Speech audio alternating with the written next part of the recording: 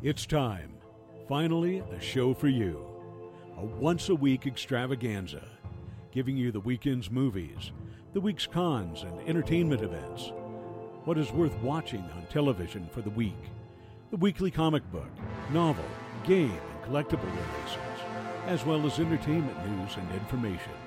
Everything you want, everything you need in pop culture. It's Pop Culture Kaboom with your host, Jimmy Jones. Next shows. Yes, next shows. Hello, world. Welcome to the Pop Culture Kaboom radio show. Spencer Stoner is here saying weird noises. Yeah, that's when you're eating neck shows. I mean, I think that's Romulan for Merry Christmas. I don't know. It's weird. What exactly are knock shows? Knock shows. Yeah. Knox. N-A-X-H-O-S. Knock shows. I don't know, but they sound tasty. Yes, they do. Okay. What are they, Eric? Eric in Whittier, California is already online with me. Oh. Chatting away. They were an Eric thing. I got it. Okay. It all makes sense now, huh? Yes. Yes. Anyway, welcome, world. It's the Pop Culture Kaboom radio show. Spencer Stone is here talking in foreign languages. Rob Nolt is behind the big board and prepared to take your calls. And I am your not so humble host of all things Pop Culture Kaboom, Jimmy Jones, here to run my mouth like I am right now. Hey, stop making fun. No, that is my job. Anyway, tonight we will give you everything you want, everything you need from pop culture entertainment with the latest news and information from the past week and some sneak peeks at releases coming out for next week. I messed that up for the last 2 weeks in a row, and I wasn't going to prepare to do it this week. The Pop Culture Kaboom radio show is also your place on the radio dial to talk about your favorite fandoms, regardless of what it is, as long as it fits into these 7 pillars of pop culture entertainment. Tonight we will be joined by Quizmaster Scott from Sporkle Pub Quiz with Scott. Well, yeah, that's the whole name. Sporkle Pub Quiz with Scott for our weekly Sporkle Pub Quiz question. Very morbid one this week, too.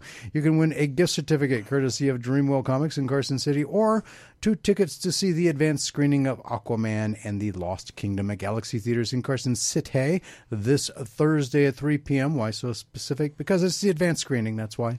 And yeah, because much after that it would be just a screening. Yes, you can just, or a viewing, and you can just go and watch it. Yeah, thanks, Eric. I have food, and you are stuck in the studio. Well, hey, you know what, Eric? You hear that, Eric? That is a bag of candy. That's right. I got myself some good eats. Yeah. So we're going to be riding a sugar high. That's right. Get me through that. And the crash. No. Afterwards, yes. Anyway, if you want to go and see that, they also have a Wonka Concessions collectibles prize pack for you as well. Ooh, what does that entail? Wow. Stuff. Is that doesn't like stuff? Is that from Fandango? Yeah. No. Yeah. Galaxy Theaters. Galaxy Theaters. Fandango. Yeah. Well, yes and no. That's why I was like confused for a second. They're located on the tail end. It used to be Galaxy Theaters at Fandango, but now it's just Galaxy Theaters. Oh, okay. So I guess they kind of separated themselves, not physically because they're still attached to the casino, but yeah. You get a tin, a Wonka tin, and one other thing. I think a cup or something, a collectible cup. Nice. So nice collectibles. Because remember earlier this year that one thing I think it was like Back to the Future when they were doing like a special screening. They had to like the popcorn tin for that, and it like sold out, and people were like selling that online for like $1,000. So those things are collectible. Yeah. So you can get yourself a Wonka Concessions collectible prize pack. Quizmaster Scott Jones will be on to ask you a multiple choice question and provide you a list of possible answers. Call 775-515-4141 with the correct answer and you win. Guess the wrong answer and we hang up on you. But quickly call back in and guess again before someone else beats you to the answer. And once someone guesses the right answer, that person wins. That seems very, very logical. Okay, there can only be one winner. There can be only one. Just like the Highlander. He has cookies and cake. Okay, yeah, I am jealous. He says, I'm going to make you jealous. I have cookies and cake. Just like the Empire, they have cookies. You ever hear that one? Yeah, Come to the dark join side. the Empire. Come to the dark side. We have cookies. Yeah. You know, they didn't say they'd share them. They just said they had them. Right? Yep. They didn't say what kind either. They're probably oatmeal raisin. I like oatmeal raisin. Yeah, so do I. Okay, so yeah, still a win. All right, I guess, and so you can't win unless you call, and you can't call unless you're listening. And that's how that works. Tony Sanfilippo of Filippo's Horrible Reviews will also be joining us to go over the coming movie releases, all three of them, and we will have a special appearance from renowned author Stephen H. Provost. Stephen H. Provost will be with us to talk about his latest book, which just came out on Friday, called Christmas Nightmares Eve. And it is a perfect addition to any horror fan's Christmas list. You can get it, and you can get it now. Speaking of, this is it, folks. You now have officially 6 days left for your Christmas shopping. Are you okay? I turned the heat up in the studio. Oh, no, I'm just shuddering because Christmas is just coming so fast, and I still have so much Christmas shopping to do. Oh, Wow. Really? I fear the coming of time for not getting enough presents for everybody for Christmas. Now you kind of wish you had the Flash's ability, huh? I kind of do. Okay. Well, you know what? Tell them to call, and you can just say this is your Christmas present. You can get a gift certificate of Dreamo Comics. Or Wonka Concessions Collectibles prize pack. There you go. So speaking of, this is it. If you need any help, some ideas, feel free to give us a call. We are here to help you get that perfect gift for the pop culture connoisseur in your life. Yes, not to help me, to help you. Yeah, I can't help you. Well, maybe I can. Well, no, because a couple of the gifts I have to get are for people who are in the studio. Oh, I have ideas, but I just have to actually go out and do it, Implement them, and implement said ideas. So you got the idea, just not the execution. Oh, for the particular gifts for the people in the studio, yes. Okay, I still got to figure that one out myself. All right. So if you want to add your thoughts, comments, or talk about your favorite fandoms, or speak with our guests, call 775-515-4141. And that phone number is good from anywhere in the world. But if you're too shy for the phones, you can send a direct message through the through the Pop Culture Kaboom Facebook page. I combined the two words, pop culture and pop and face, and there's a pop. And if you don't have time to comment during the show, well, you can still send us an email 24/7 by. Yep. And to do that, just send your questions, comments, or concerns to popculturekaboom@gmail.com. But you have to follow the simple but very important instructions. In the subject line, put question, comments, concern, or my fandom. It has to be one of those four things. In the body of the email, please add your first name, no last name is necessary, and I will not read email addresses on the air, so you have to put a name. Also include the city and state, or the city and country that you live in. That is also very important, and fire away with what's on your mind. I respond to each and every email. If you have a specific question for, and it's like, I don't know why the people do that. It's like, can I get to where you're the city and state you live in? Mm-hmm. Why, you're going to send some, why do you need that? I'm like, what am I going to send a hit squad? Yes. Come on. We're sending Scarface after you. Sometimes people get weird about stuff. Then fire away with what's on your mind. I respond to each and every email. If you have a specific question for Spencer or Rob, I will forward the email to them to respond back to you. Bear in mind, emails are read on the air unless you specify for it to not to be, or you can't follow those really clear and simple instructions. So, Cliff from Bridge City, Texas. Cool. I Hello, really Cliff. should have looked that up. Confetti bomb gifts? Wow. Is that what you're going to get us? Confetti bombs? That would be fun. Oh, yeah. I'm not cleaning this place up. Yeah, that would be the only downside. I don't even know where the vacuum cleaner in the radio station is, quite honestly. I don't even know if the radio station has a vacuum cleaner. Yeah, that's a good question. Okay. No, it ain't, because I don't want to know the answer. I have some issues. This is what Cliff wrote, by the way. I have some issues with the Godzilla Minus One movie you clearly overlooked. Okay. First off, they didn't explain anything about Godzilla. There were island natives that knew of Godzilla, but they didn't bother to give any backstory at all about why he kept coming up to this island, or when the island natives first started seeing him, or anything. True. Yeah, that's a good point. I mean, that would have been I think that would have been useful information. Mm-hmm. Yeah, who knows? Maybe in the sequel. If there is a sequel. If there is, yeah. But the director recently said he's not too interested in doing a sequel. So. Well, yeah, and continuity's never really been Toho's strong I was going to say, suit. it doesn't mean that there's not another director that can do it, I guess. I don't know. I don't think Unless Toho's like, no, we only have this director. That's it. Like, which they won't. Yeah, but I mean, Godzilla's been around for 70 years. I don't Right? think he's Yeah, going no, away exactly. at this point. Yeah, and it has not been the same director all 70 years either, so that's for sure. So yeah, I do think that's a good point. I mean, that would have actually been helpful because I was kind of curious about that myself. How long had Godzilla been around? How long has he been going up to this island? Why does he go up to this island? It clearly wasn't because he was there to eat people. Right. 'Cause he didn't eat any of the Japanese people that were attacking him. He just stomped them and bit them and threw them across the island, which was kind of funny. Well, he did. Yeah. you're a nuisance. Yeah, basically. I don't like the taste of humans, says Godzilla. As he bites down, you got hands, buddy. Use them. Well, actually, yeah, that's a good point. No, I don't think I've ever seen Godzilla actually eat anybody. Yeah, he didn't. I mean, and then it was like with the train thing.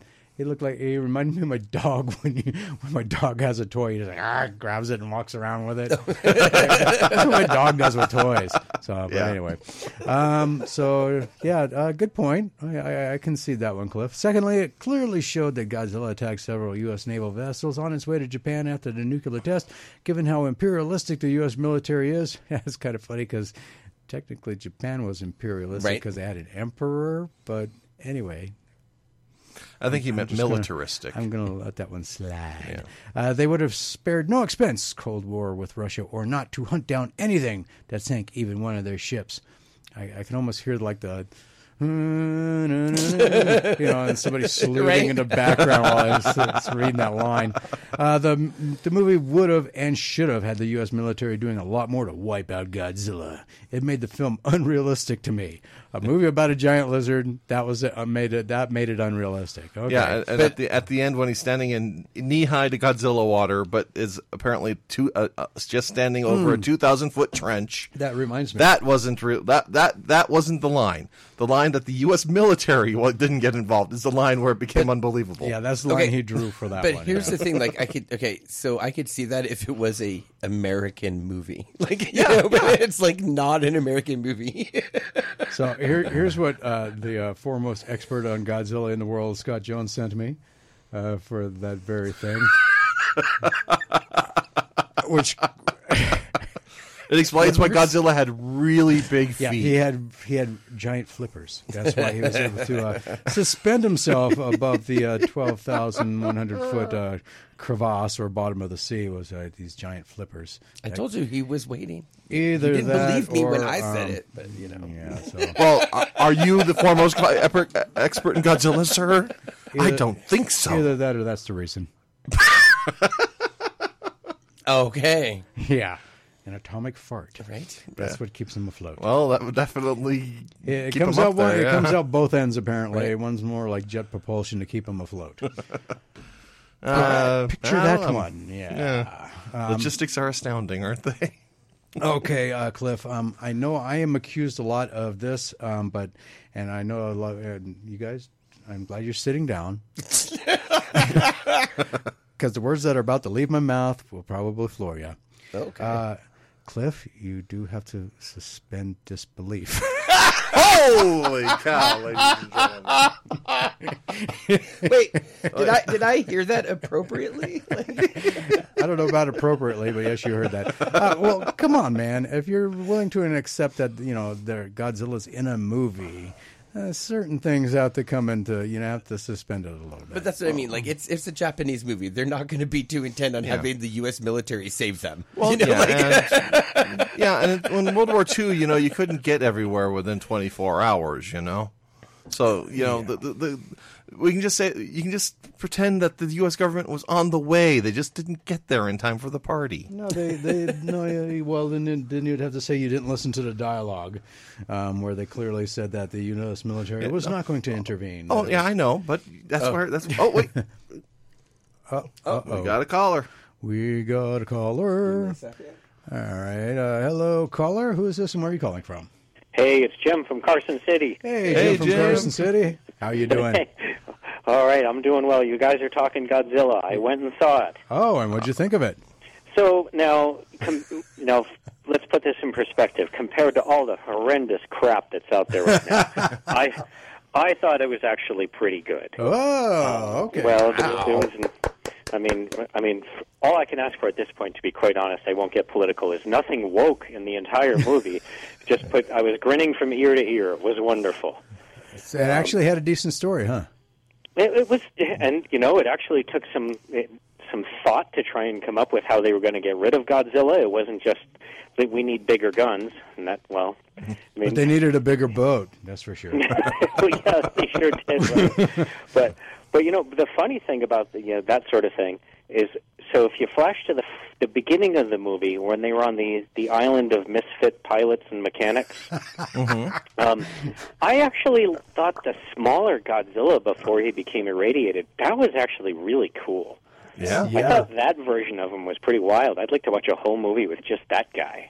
Well, thanks for throwing a Godzilla prequel out there. Like we needed that in the ether. Now, speaking of that sort of thing, what did you think of the end when the corpse was floating down to the bottom, and then you saw some signs of? All I could think was Godzuki.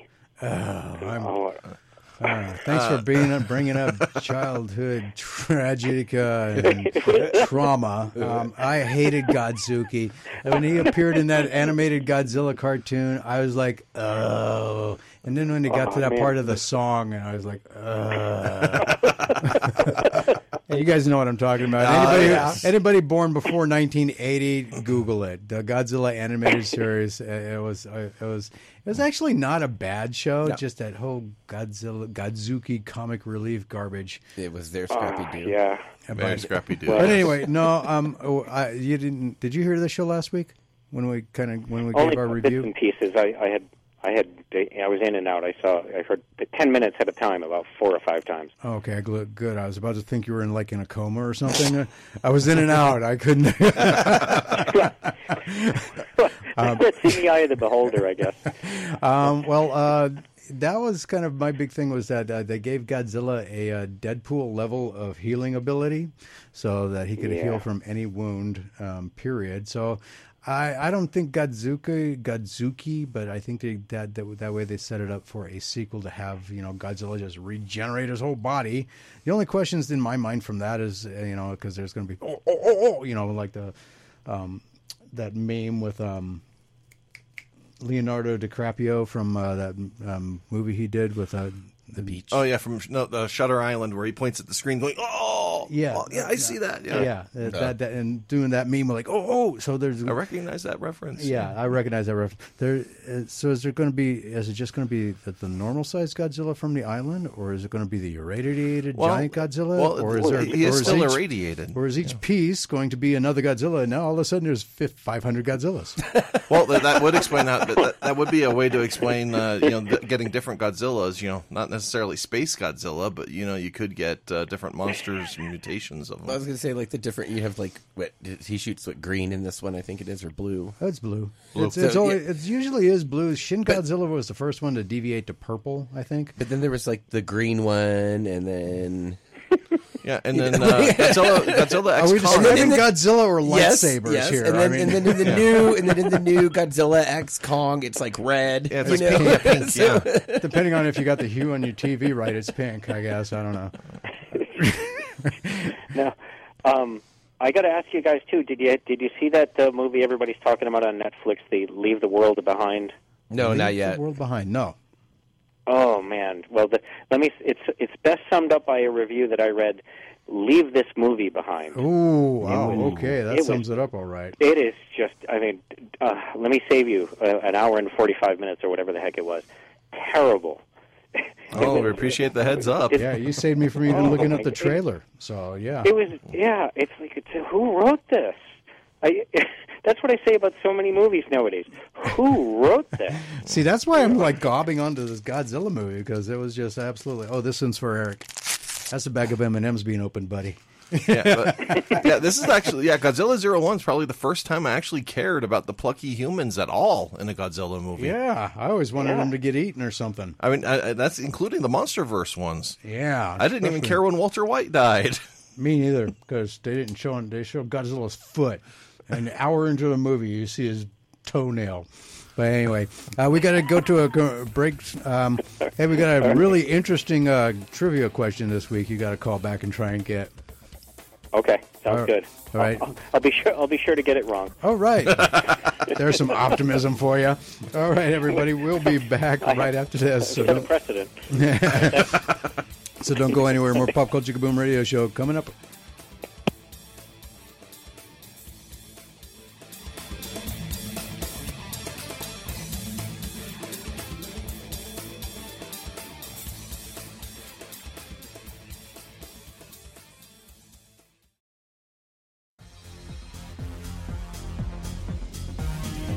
It is time for the Sporkle Pub Quiz with Scott, and joining us right now is Quizmaster Scott. And how are you, sir? I'm doing good. How are you? All right. So if you are listening and you would like to participate in the Sporkle Pub Quiz with Scott, first off, you got to live in the general area. Anyone can participate, though. Quizmaster Scott Jones will be we will be here to ask you a multiple choice question and provide you a list of possible answers. Call in to 775-515-4141 with the correct answer, and you win. Guess the wrong answer, we hang up in you, but quickly call back in and guess again before someone else beats you to the punch, I guess. When someone guesses the right answer, that person wins, and you can't win unless you call, and you can't call unless you're listening. So, need to know the question, that is. So what can you win tonight? Tonight you can win a gift certificate courtesy of Dreamwell Comics in Carson City. We also have your last chance to get 2 tickets to see the advanced screening of Aquaman and the Lost Kingdom courtesy of Galaxy Theaters Carson City this Thursday, December 21st at 3 p.m. Why so specific? Because it's an advanced screening. And you can also get a Wonka Concession Collector gift pack, and also courtesy of Galaxy Theaters in Carson City. There are only 7 days until Christmas. Both prices would also make great Christmas gifts, so something to keep in mind. So, were you listening to the show prior to being on, Scott? I was at work. I'm sorry. Oh, that's a bummer. Because I could have really used you to field some Godzilla stuff. But anyway, yeah. So how many different? Since I just want to throw this out there, it's not trivia or anything, but it could be. How many different variations of Godzilla's atomic breath? What color variations are there? Because I know Shin Godzilla had purple, but normally it's blue, right? Blue, white, red, and back in the 60s and 50s when he first started, it was not even a beam, it was a mist, more smoke than it was a heat ray. But it was black and white, so it didn't matter. But what color was it? Was it ever green? Not that I know of. It was green in the animated TriStar Godzilla cartoon. Oh, the one that was based off of the Matthew Broderick Godzilla?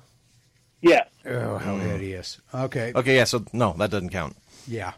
That don't count at all.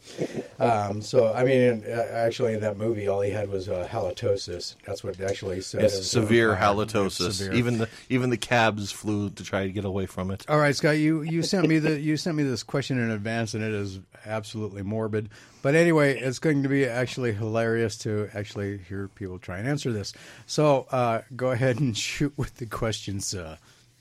All right, this is holiday based, and I hope it's not too dark. But at the end of the 1964 animated classic Rudolph the Red-Nosed Reindeer, the misfit toys are delivered by an elf giving them umbrellas to float down to houses below Santa's sleigh. Which misfit toy was apparently thrown to their death? A, the ostrich riding cowboy. B, the bird that swims in a fishbowl. C, the water gun that shoots jelly. D, the pink polka dotted stuffed elephant. or E, the train with square wheels on his caboose? Okay, so at the end of the 1964 animated classic Rudolph the Red-Nosed Reindeer, the misfit toys are being delivered by an elf, giving them umbrellas to float down to houses below Santa's sleigh, which misfit toy was apparently thrown to their death. The ostrich riding a cowboy, that's answer A. B, the bird that swims in a fishbowl. C, the water gun that shoots jelly. D, the pink polka-dotted stuffed elephant. Or E, the train with square wheels on his caboose. Spencer, go ahead and write down your answer now. And Rob? I already did. Well, I'm not psychic. Can you show me? And you both are wrong. Mm-hmm. So Yeah, it's been years since I've seen that. I haven't seen that since I was probably like 5. So yeah, me too. It's been a while. I'm on a losing streak. Oh no! I know. It's 2 in a row. 2 in a row for you, Spencer. Darn it! I should have gone with my gut. That was the one I was going to pick. That one should have actually gone with an umbrella. But anyway. Yes. So, all right. So that is the question. And again, this week you can get either a gift certificate for Dreamo Comics and a pair of tickets, 2 tickets for the advanced screening of Aquaman, The Lost Kingdom, or a Wonka Concession Collector gift pack courtesy of Galaxy Theaters. Now, you can either get the tickets or you can get the Wonka Concession Collector gift pack. So if you're already going to the theaters, you can get either or. So you don't get both. I don't think so. Maybe not. No. Okay. So your choice. So there's technically 3 that we're giving away this week. Yeah, that's about it. Thank you, Scott. But yeah, we'll see who calls in and see what they give for an answer. Yeah. Apparently, Eric decided to Google that. He puts green, white, yellow, red, blue, magenta, maybe, as far as Godzilla's atomic breath. Okay. He was painting his room. Does it say when he did green? No, he just writes down colors, and that's it. Okay.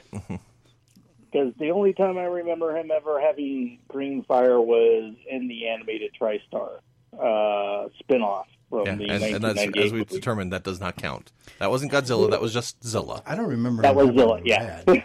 When did he have red? He had red in Destroya. Yeah, because he was overheating. Yeah. He also had it at the end of Godzilla versus Space Godzilla after he absorbed Rodan's life force. He absorbed Rodan's life force? Yes. Okay. Oh, not at the end of Godzilla versus Mechagodzilla 2.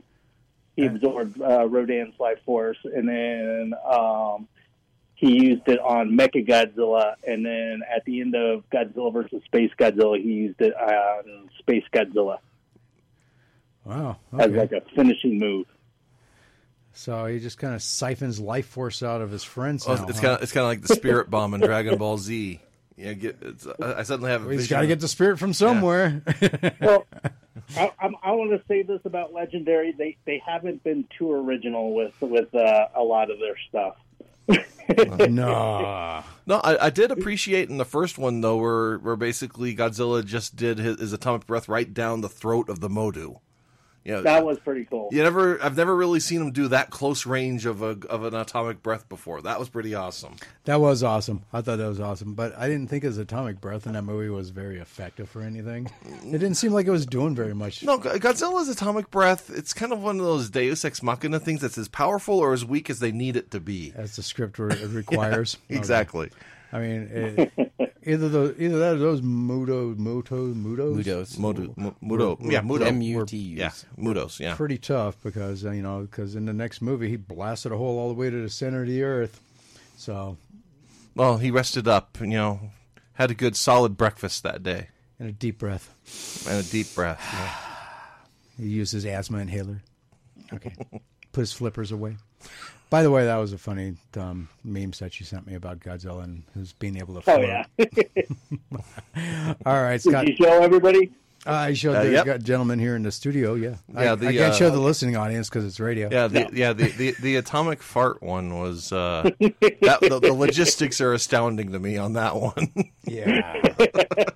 That'll keep that makes guessing. sense. No, No, it doesn't. Now that's going to give people ideas to give them flight. Yeah. That's already happening. Right? Now it makes me question Gamera, actually. But anyway. But anyway, all right.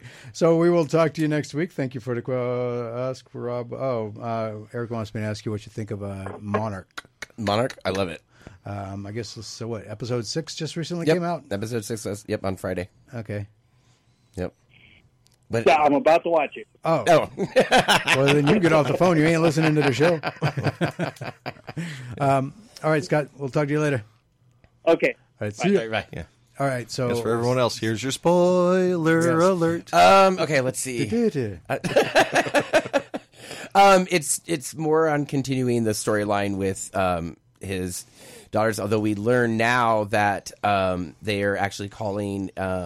They have a device that they call it the Titan phone.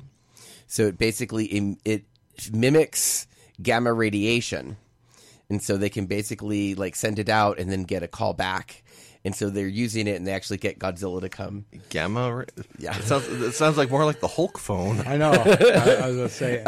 Yeah, so it's Crossover with Marvel it's pretty now, are cool. they? Yeah, it's pretty cool. So they have and they introduced the Monster Island A concept. literal Monster Yeah. Island? Ooh, okay. Yeah. So, which is good because like that's it hasn't been officially announced in like the regular MonsterVerse. Well, yeah, because you have Skull Island, but you didn't have the full-on Monster Island. Right. So I got a question for you since you're watching this series. So the cliffhanger, what was it? Episode 5? Episode 4? They like baited Godzilla to walk up to a nuclear bomb and set it off. Oh, that in was his like face? episode 2. Whatever. Yeah. It was back there somewhere. Yes, that was the U.S. government basically getting rid of it. They wanted to get rid of it. Yeah. So So- I guess you survived that. Oh yeah. They They explain didn't any go. of that? Because they started going off on the different Titans, and then that's where Godzilla just reappeared now. So, and that was the thing is Lee Shaw's character was like, we didn't kill him, and so it ended with them going to finding out that the whole government shifted. Who's now head of Monarch. And because he has like, we have to tell them that we didn't kill it. They have to do my job as it's my soldier job, and It was my soldier job. yeah, we have to. These are the people. We have to tell them that what's going on. And he went to go tell them, and it's like, oh, we have a new shift, and it's like the guy who does not like Monarch is now in charge. So it should be interesting. That's how it like went. Dun, So the dun, guy dun. who doesn't like the organization is in charge he of wants the well, organization? he wants everything to. He doesn't understand why the funding's there. It's why do we need the funding? All that jazz. What are you supposed to do with this organization that's there because of these giant monsters? He doesn't believe that they exist. That's the issue. Yeah. What kind of a proof does he need? One to step on Oh, his head? that's the whole catch-22 is that this whole episode was dealing with is that they're like, okay, we have to go get funding. Yeah, but we can't get funding without proving that these exist. Like, Okay. Yeah. So the bomb being set off in Godzilla's face. they lit off they lit like their whole arsenal of nukes. Like, Well, if it's anything like Godzilla movies in the past, he's had a history where he's been able to absorb radiation and it's just made Right. him stronger. It's kind of like when the god of the sun Apollo punched Superman, and Superman absorbed solar radiation, so he's like, you don't know anything about me at all, do you? So then he ended up punching Apollo, out of the atmosphere. So it's kind of the same effect. They think you're being real bad, big meanie guy when you're using all your power, but the problem is it's the same kind of power that feeds the other I guy. have no idea where that came from. Oh no, radiation feeds Godzilla. I know that. Sunlight feeds Superman. I know that. And Apollo, the god of the sun, But I don't know punched- what triggered you to go off on this. Well, because it just basically your best attack fuels the thing you're trying to attack. Okay. So basically, it's supercharged. Basically, you get a supercharged Godzilla, and in the case of the Apollo and Superman thing, you get a supercharged Superman. Yeah, okay. So the question I was actually going to ask, that's why I was like, wait, I wasn't going to ask that. I just thought you were like Trying to read my mind. No. Okay. Just talking about the radiation thing. So was that supposed to be in the past or in the present? That's the past. Okay. Yeah. Because I know that they're doing this whole time jump thing. Yeah, but it's I didn't know in the past. Yeah. What... And that's when we find out that Lee Shaw actually had a romance with the doctor from Japan before brown chicken. Before Bill Randa. Yeah. Before who? Bill Randa. Bill Goodman. John Goodman's character. Someone had a romantic. Oh, yeah. Relationship So you have to see with the him? show. It's so complicated. There's so much going on in Yes, there backstory is. there. Way too much. I can't track it now. I have no idea what's going on. But like John Goodman's character from the movies, right? Only that one, yeah. Yes. Kong, right? He was, that Yes. was the So only one he was in? his character is in the MonsterVerse Monarch show, Okay. and so he actually plays a prominent role in the past. I was just about that. So he's in the past portion? Yes, Okay. his kids are the roles in the future, or the present. And this is the one with Kurt Russell where his kid is Yeah. playing the younger version of him. Yeah, in the it's past. cool because in the credits, it says Wyatt Russell in the role of Lee Shaw, and then it fades out Kurt Russell in the role of Lee Shaw. Okay. Very complex. Apple TV. It's good. Yeah. There you go. Well, yeah, Apple TV that's what I want has a for lot Christmas. of cerebral Okay. shows. Like, well, it's pretty interesting actually. The time, because all these movies are so disjointed that it's interesting that they're bringing the show together to kind of give them an interconnecting, weaving fabric. oh yeah. Yeah. So let me get off of this. Although I do tell you, we started watching this other show that is absolutely gung-ho nutso and hilarious. What's that? Oh, what It's is called Obliterated on Netflix.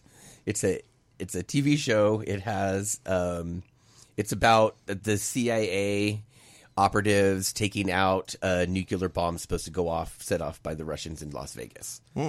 Absolutely hilarious. Why would they pick Las Vegas of all places? I don't know. Why is it the Russians? I mean, I don't know. It's kind of like in Stranger Things. Why are the Russians in Indiana? I mean, But yeah, no, it's absolutely Hawkins, hilarious. Indiana. My wife, I actually had to shut it off because I was laughing so hard I was going to wake my wife up. And she'd fallen asleep watching it, and so we had to restart, which was no problem of mine. Yeah. But it was absolutely. I recommend it. Highly recommend if you need a good laugh. Obliterated. Yep. Obliterated. I'll have to look that one up. All right. So, upcoming stuff. There are now only 265 days until Carson City, Nevada's first ever pop culture and comic book convention, Kaboom Con. 97 to Now Productions will be putting on Kaboom Con Saturday, September 7th, 2024, 10 a.m. to 6 p.m. Follow Kaboom Con on Facebook to keep up with the details on all the vendors. Sign up for the art contest and the cosplay contest. Keep up on all the activity announcements and panels that will be taking place throughout the day, and special guest announcements from Kaboom Con 2024. A limited number of pre-sale tickets will go on sale January 1st at midnight through Eventbrite.com, and a portion of the proceeds from Kaboom Con will go to Cold Nose Rescue and Sanctuary in Mound House and KNBC 95.1 FM Community Radio. And that music means that it is time for us to take a break. And we'll be right back. Don't forget, if you would like to give a shot at that trivia question, there's 5 answers available. Remember, if you get one wrong, it takes that answer off the board, leaving only 4. And, then you can call right back and try again. And keep trying until the end of the show, or until somebody gets it right. 775-515-4141, and we'll be right back.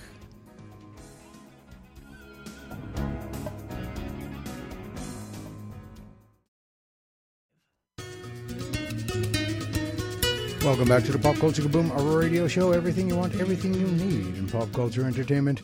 Eric writes, so I heard a rumor from the rumor mill.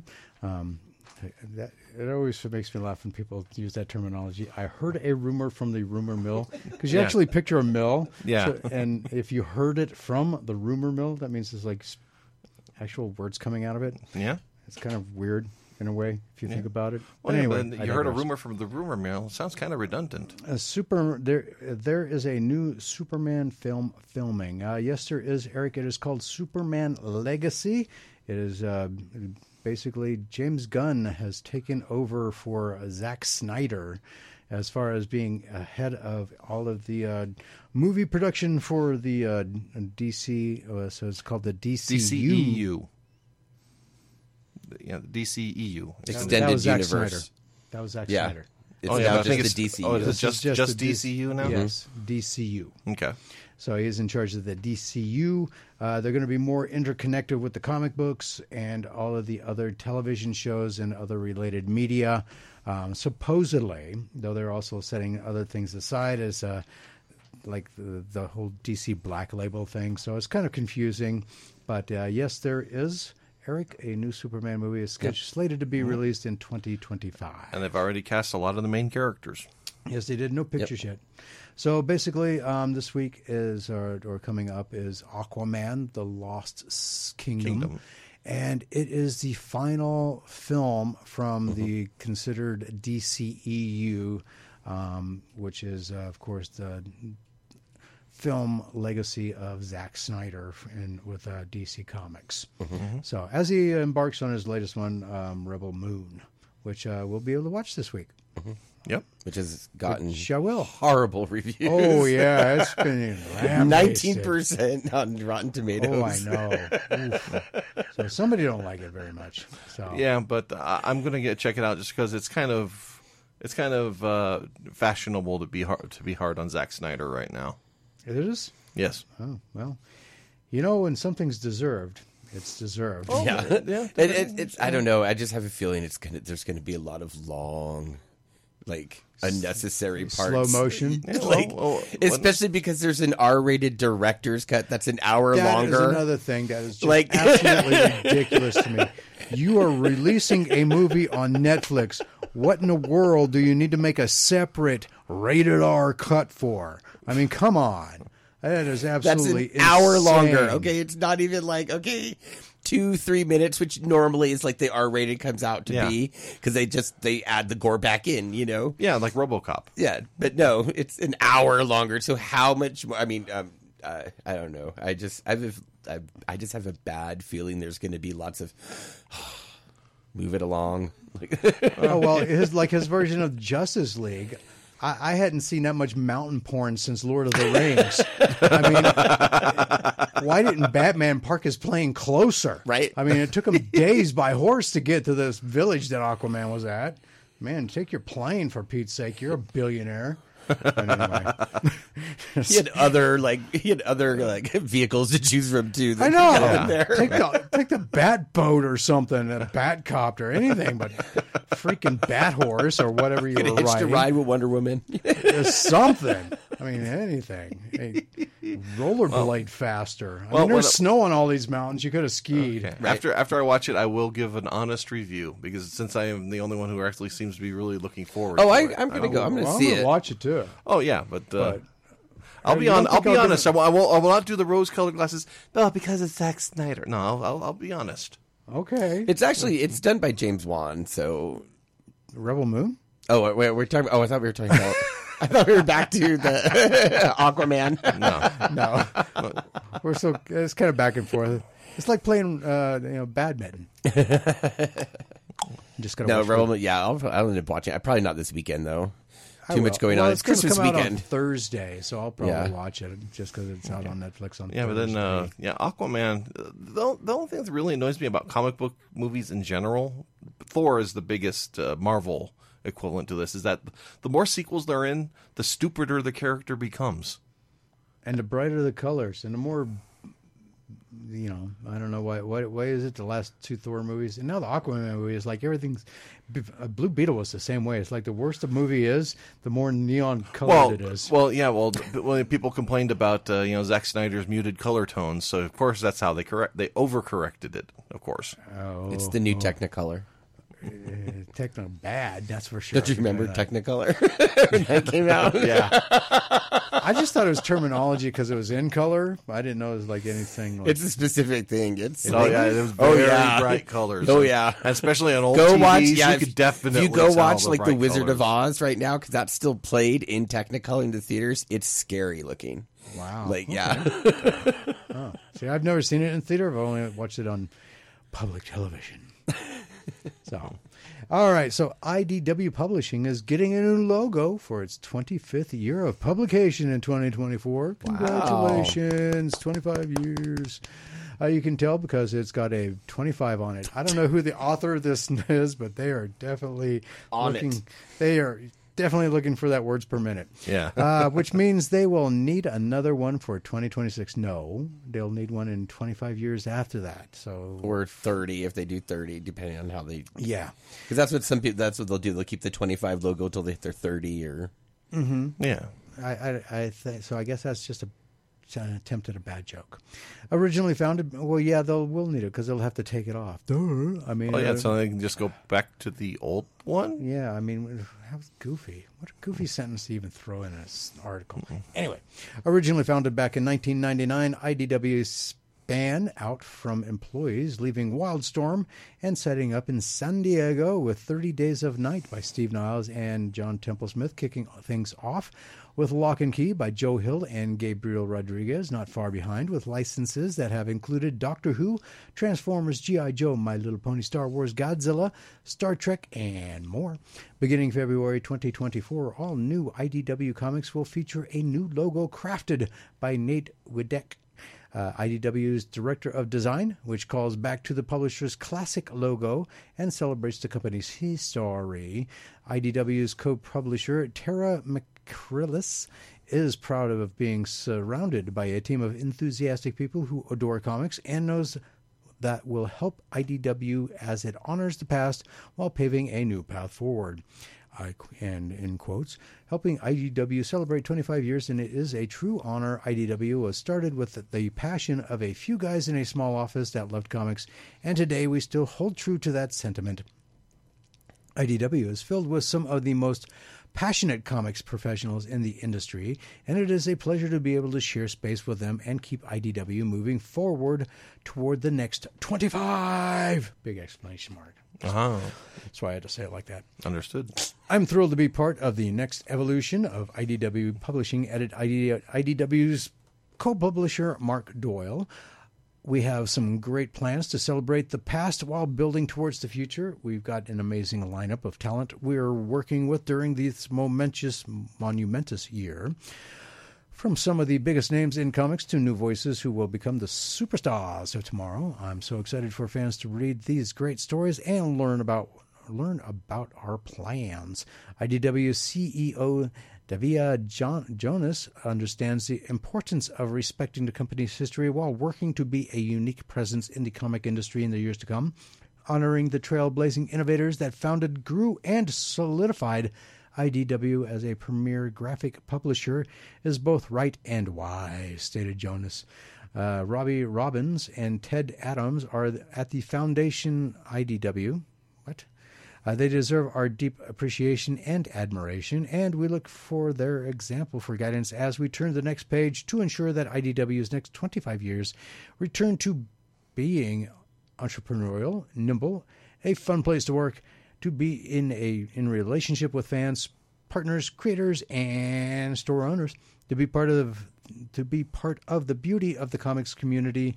Beginning in 2024, IDW will also be releasing its very own solicits catalog for retailers, fans, and press to get a first look at what the editorial department has been building for readers. The first edition will release digitally this week, and future editions will release both physical and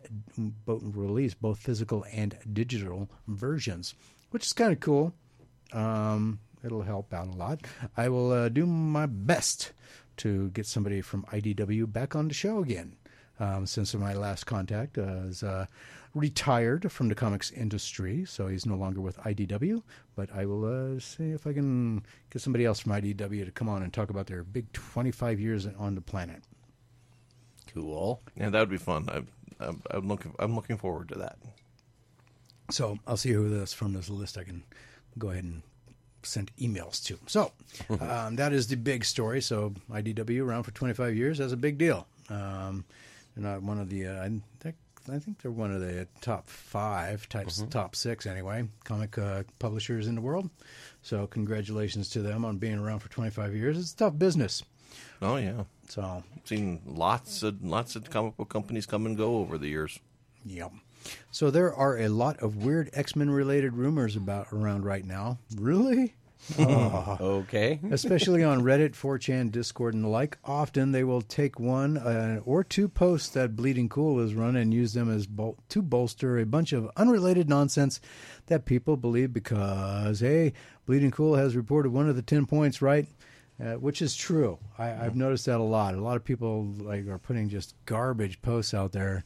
Well, it was on Bleeding Cool, and then you actually go to what Bleeding Cool said, and it absolutely was not even close. Yeah. I mean, they'll take two words and make a paragraph out of it when those two words had nothing to do with what they were actually talking about. So anyway, well, here's another point to watch out for in such listings, because I'm going to give you the straight answer right now. So there aren't no garbage floating around out there. Well, there's going to be garbage floating around, but here's the truth. So when you're gathered around the water cooler tomorrow talking comic books, it's okay, Rob. You can laugh out loud. It'd be cooler if you did. Yeah, I would. Hey, did you check out X-Men? You got to say it like that, too, like you're a lumberjack. Hey, did you check out X-Men? Yeah, the adjectiveless or the uncanny. Yeah. So Bleeding Cool got the word that Marvel Comics is to launch a new series, Weapon X-Men, in March 2024. That's right. Anyway. New characters or... No. It is a new take on the old Exile series. It will see the Wolverine from Age of Apocalypse. You know, the one with the adamantium stump. Yeah. Yeah. Known as Weapon X. Leading a team of other Wolverines from different realities. Oh, joy. Just when Wolverine wasn't overexposed enough. Tracking down Onslaught across the multiverse. Okay. That's hilarious. Now, that sounded like an April Fool's Day joke. Yes, it did. But it ain't. It's not April. But this one is. And this is going to be painful to read. Okay. I'm going to wait until he stops drinking because otherwise he's going to we don't want him to spit all over the board. Or drowned in the studio. That'll be a tough one to explain. All right, so back when DC Comics was hiding Dawn of DC teasers in its press releases, there was meant to be the return of the Justice League, or the JL, and a big push for Detective Chimp. Might the two have somehow been combined, and JL actually stand for Jungle League? Because in March of 2024, DC Comics will be publishing their own DC's April special. APE-RIL.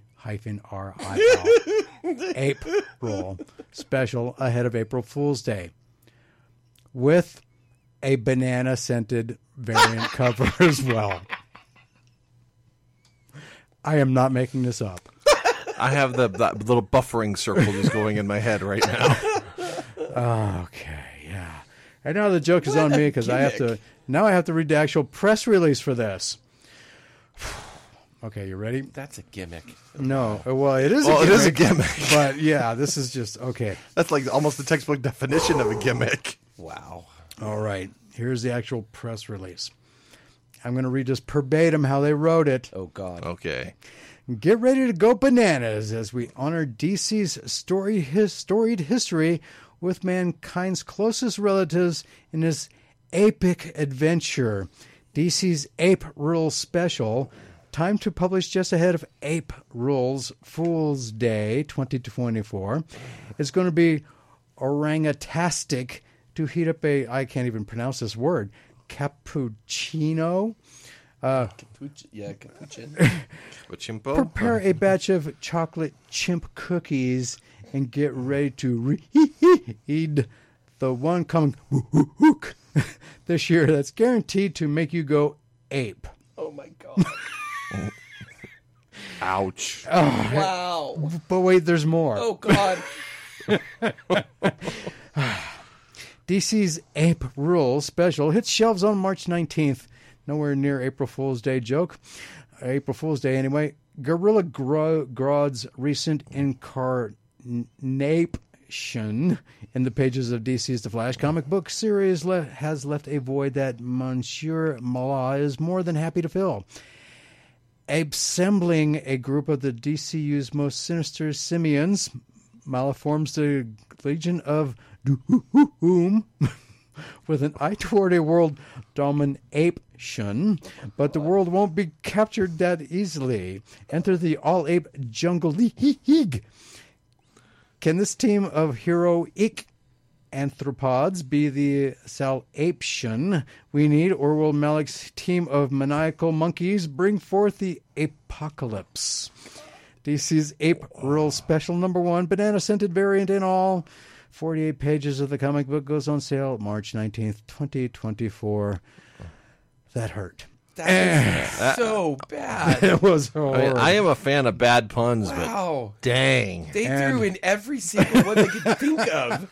I mean, even ones that you just gotta so give it did a not, break. even ones that so didn't work, but they kept, they embraced it. So if you missed any part of this show so far, if you'd like to catch it on recap, if you'd like to hear that again, I'm sure you won't. Check out the Pop Culture Kaboom podcast, available on all of your favorite podcast platforms, courtesy of 97 and Now Productions. And we'll be back with more Pop Culture Kaboom radio show after this, so do not go anywhere.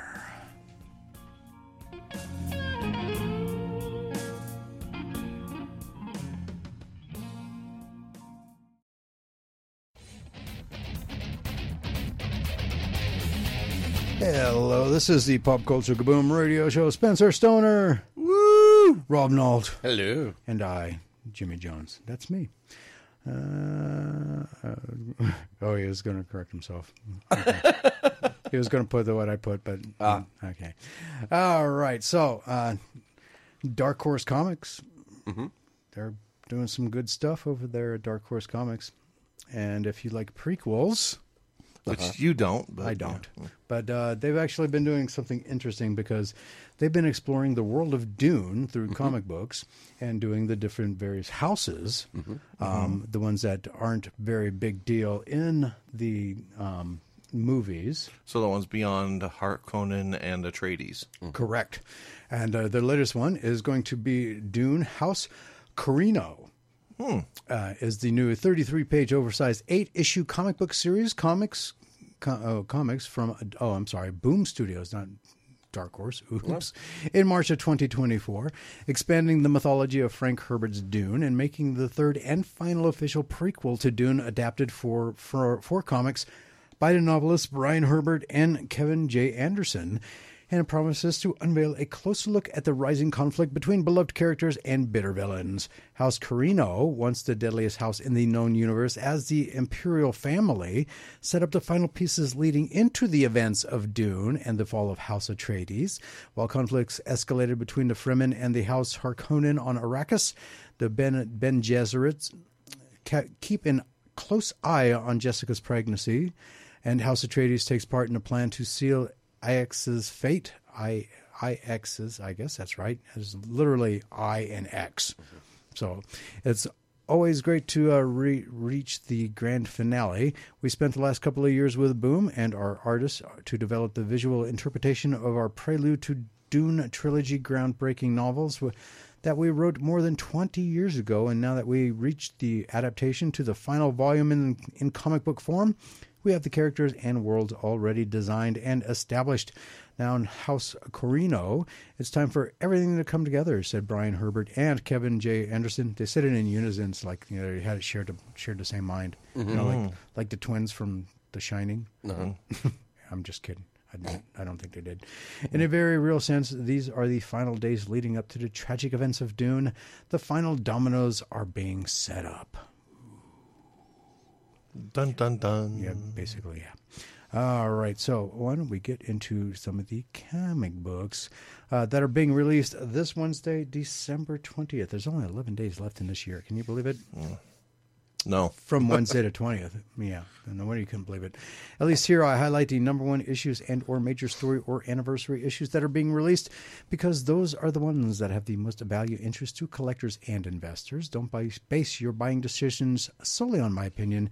It, after all, is only my opinion. To keep this list to a minimum, I do not include in it trade paperbacks, graphic novel collections, hardcover, softcover volumes, or reprints.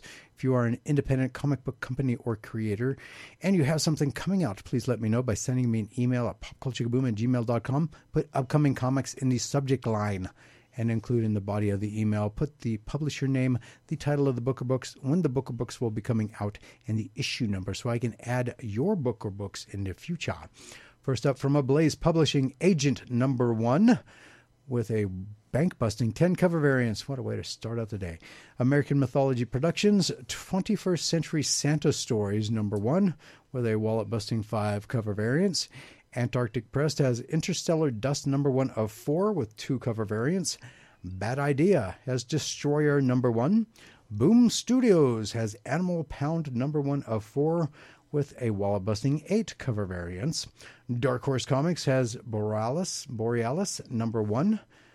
That's just at Borealis. Not Aurora, just Borealis. Just Borealis. DC Comics has Joker Harlequin Uncovered Number 1 one-shot with a wallet-busting 6 cover variants, and Titans Beast World Tour Central City Number 1 one-shot with 3 cover variants. I'm kind of interested now because they keep saying that World Tour, and they keep going to different places that are familiar, if you're familiar with DC Comics. Right. So I wonder if it's like a band. Anyway. Where they all hit Metropolis and Gotham City and Central City, and I'm sure they're going to go City. to so it's a big tour, a big band tour. IDW Publishing has Godzilla Rivals, Jet Jaguar versus Megalon Number 1 one-shot with 3 cover variants. And that robot would get his butt stomped. My Little Pony Best of Fluttershy Number 1. Image Comics has Shift Number 1 one-shot with 2 cover variants. Keen Spot Entertainment has Spellweaver Number 1 with a wallet-busting 6 cover variants. Marvel Comics has Original X-Men Number 1 with 5 cover variants. Well, original. There were originally only 5 X-Men. Maybe each variant cover is like Cyclops, Jean Grey, Beast, Iceman, and Angel. Maybe. Or what are they considered the original X-Men? And if it was like the original X-Men, wouldn't that just be X-Men number? No, because it was the Astounding X-Men was Number 1. Or Uncanny X-Men Number 1? No, X-Men was just originally adjectiveless. Then it became the Uncanny X-Men. Or actually, no, I think it was Uncanny X-Men was originally. Yeah. Adjectiveless came out in the 90s. That's right. ROM and the X-Men Marvel Tales Number 1 with 2 cover variants.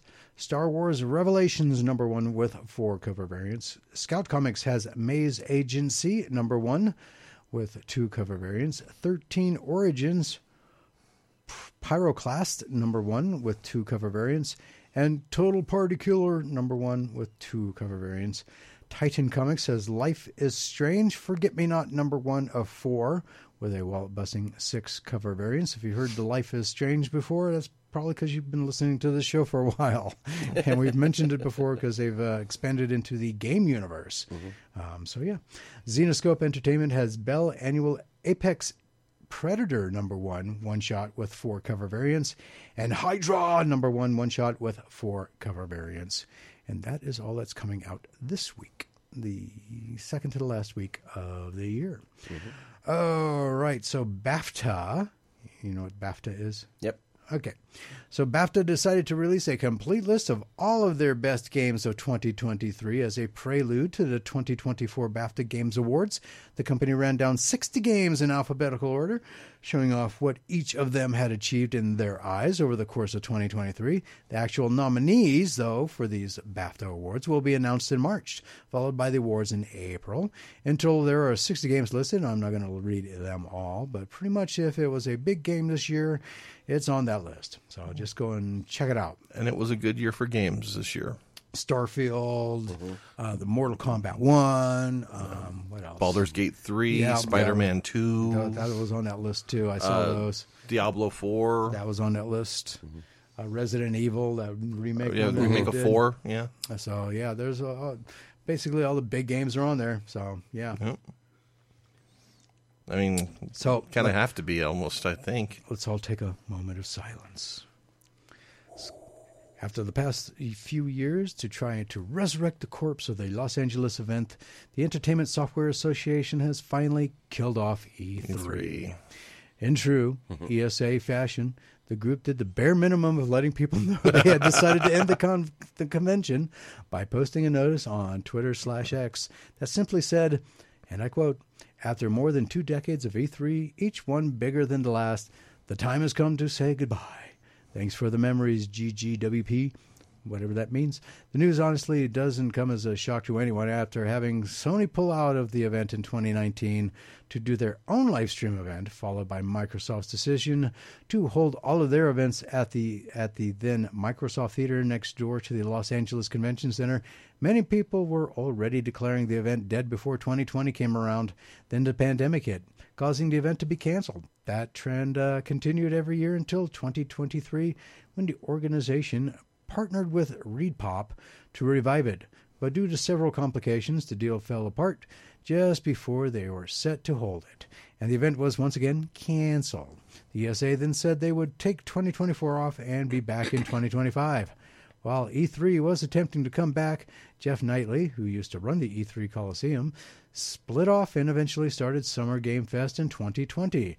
That turned into a physical event for the press and content creators in 2022, harkening back to what E3 used to be before organizers made the call to allow paid ticket holders to take part in the event. A move that many say, including us, greatly impacted the charm and effectiveness of the event until its last year. While E3 failing to come back, SGF basically replaced them in the process by simply existing and holding yearly live streams. Now that E3 is done, it looks like SGF will be the summer game convention moving forward, which now begs the question, do we really need a convention to happen in the middle of summer in Los Angeles? Is it even necessary to hold 30 live streams across 4 weeks featuring hundreds of video games? The entire reason people kept gravitating to June is because of E3 and its possible return if E3 isn't around and June holds no real significance for anyone anymore.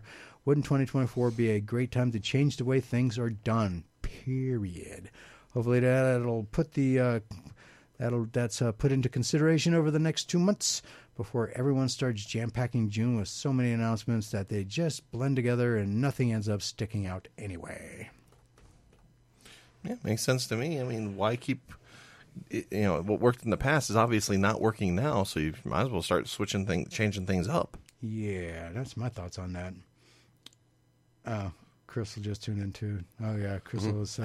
I'm sorry, Crystal wasn't the one who said that was epic. Apic. Okay. Apic. Okay. All right. So here are the cons and events I was able to find going on worldwide the week of December 18th through December 24th. Big majority of them I will not be able to pronounce, so Spencer's going to be taking over the whole thing this week. I cannot stress enough that if you do not go to these events, they will stop happening or will not return to your area. So if you're thinking, I'll go next week, next month, next year, they may not happen near you ever again, period. If one or more of these are near you, go check them out. And if they are not, check your local game, hobby, and comic book shops for great events going on in your area. If you have or know of a pop culture event coming up in your area that I can add to this list, please contact me at popculturekaboom@gmail.com. Put upcoming event in the subject line, and in the body of the email, include the name of the event, the date or dates it will be running, and where it will be taking place so I can add it to my upcoming list. One little caveat.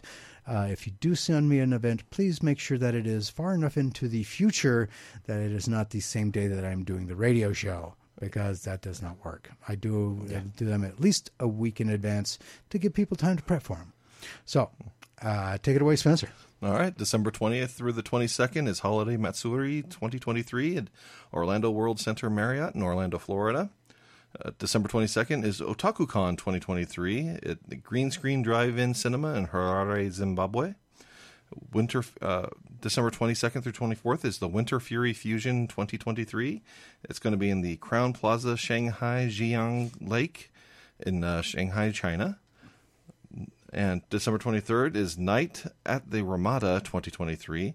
It'll be at the Ramada by Wyndham, South El Monte in South El Monte, California.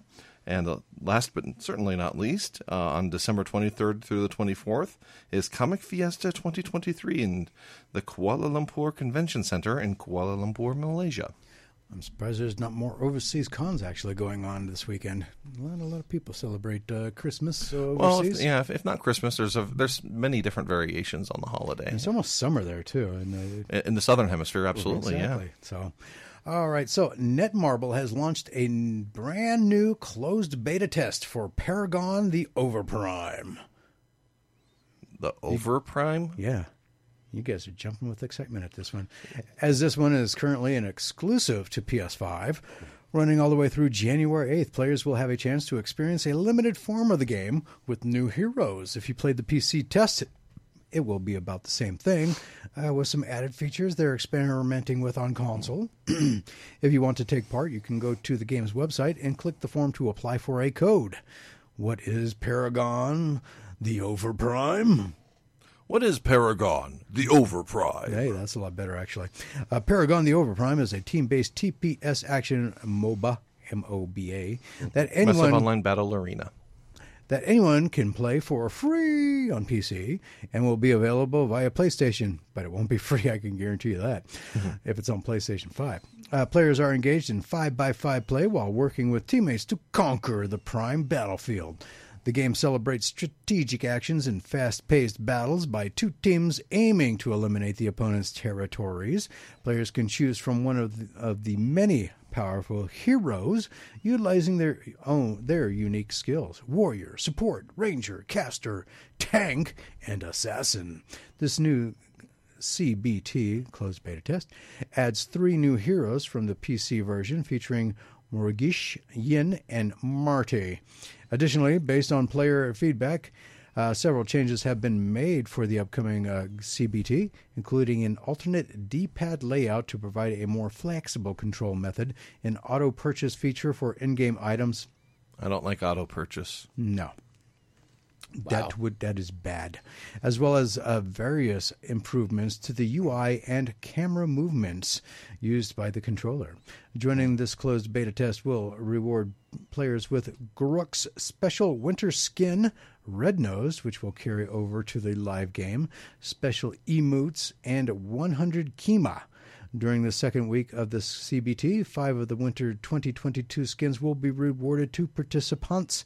Additional rewards are planned to celebrate the new year as well. To celebrate the game's 1-year early access, every player, including those on PC, will receive Guruk's special winter skin Red Nose to celebrate the year-end season. The Agnes of Light will be decked out with the winter theme, with 5 holiday skins added as well. I just do not like playing these kinds of games. Me neither. So, Yeah, I'm not a big MOBA guy, but I don't know. Betas can be fun. No, I'm not a big. I've played a couple of beta games like Star Wars, the Old Republic, SWTOR, that MMORPG that's out for EA. Yeah. I beta tested that thing. Yeah. I was highly disappointed, but I had the statue, the Dark Malice statue, and everything that the whole big old GameCube came with. Oh yeah. So, but yeah, I was so used to Star Wars Galaxies, and I'm like, oh, everything's on rails now. I can't pick a ship. I can't do this. I can't do that. I'm so disappointed. This isn't my Star Wars. Yes, I sound like one of those. I did. I really did. And I don't care. Anyway, we got to take a break. And when we get back, it'll be movie time with Mr. Tony Sanfilippo. And the phone lines are still open, 775-515-4141, if you want to take your shot at the trivia question this week. I'm surprised Eric hasn't taken a shot at it. Yeah, actually, he's usually guessed by now. Yeah, but he hasn't even taken a shot at it. I guess he doesn't. Well, didn't he say he was Googling it? Maybe he realized he cheated and feels guilty now. I don't know if that works that way. But anyway, we'll be back with more Pop Culture Kaboom Radio Show right after this. Yeah.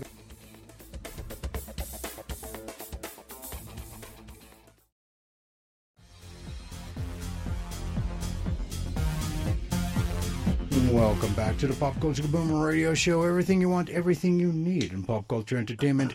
Each week, the film powers that be release dozens of movies, some of which you'll never hear about. I was just thinking about that line. He released dozens of movies, except this week. Some of which you will never hear about, except here. Each week's upcoming releases are carefully picked over from Rotten Tomatoes, and up to 5 films are selected from genres that I would watch. And those genres are action, adventure, horror, science fiction, anime, or fantasy. And that's pretty much it. With that in mind, we sit through some of the most hideous trailers ever made, and we'll read you the synopsis of each film, then give you our not-so-humble opinions. Bear in mind, we are not professional movie critics. We're just overly opinionated blowhards. But Mr. Tony Sanfilippo of Filippo's Horrible Reviews is. You can catch all of Tony Sanfilippo's reviews of concerts, television shows, and movies at Filippo's Horrible Reviews. And how are you, sir? Hey, I'm doing good, Jimmy. How you doing, man? I'm all right. Jaguars are currently losing, but that's okay.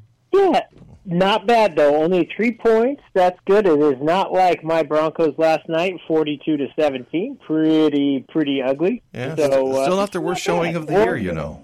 Yeah.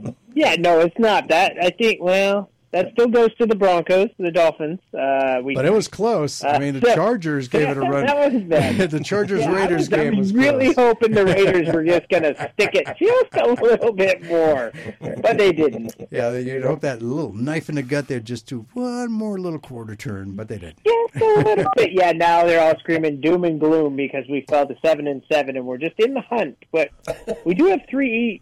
I want to say, I don't want to, you never can say any team's easy because any team can win. I mean, the Panthers won today. I know. But we do have the Patriots next on Christmas Eve, and then we have the Chargers and the Raiders. So, I was laughing pretty hard. The next 3. I was laughing pretty hard this morning when I turned on the TV and saw that the Patriots were beating the Chiefs at first. Oh, I was laughing. I was waiting for Mahomes to just like have his head explode at that point, So, but yeah, well, and you gotta be proud. Your crowd, I can see they have a full stadium. I'll leave this on a football note because I know we got movies. But today in Carolina, they had less than 100. I am not making this up. Less than 100 people in the stadium. Tickets were going for as low as 46 cents. Wow, that's pathetic. Pathetic. Yeah, come on, people. For national football. It's bad. Win or lose, rain or shine, and it was raining though. It was pretty horrible weather there. So. Yeah, I was gonna say Bronco fans still show up, even if the team's turd sandwich. They still pack the stadium. Just saying.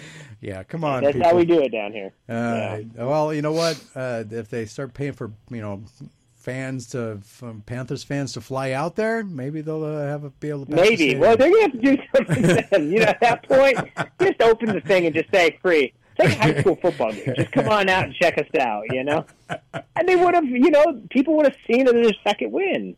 Yeah, and it's not like they're not making. It's not like they're not making their money off of the concessions there at these stadiums either. Yeah, exactly.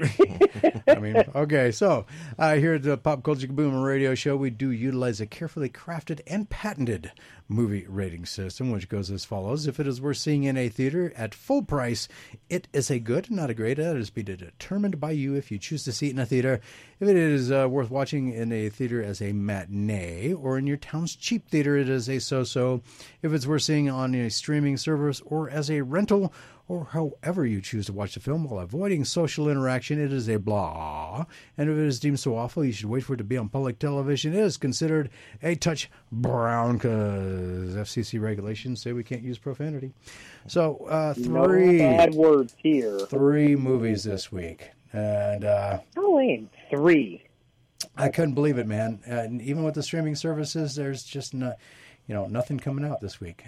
You think like they would want to fill, knowing that people are home with their families, you think you'd want to fill a little more on the streaming. I get maybe theaters, but you think you'd probably want to put out a few more movies coming out for Christmas. Actually, good point. People are home with their families. Right? Fill that theater up with good movies. It's like a great time to release something. Get the family, get out of the house, away from the family.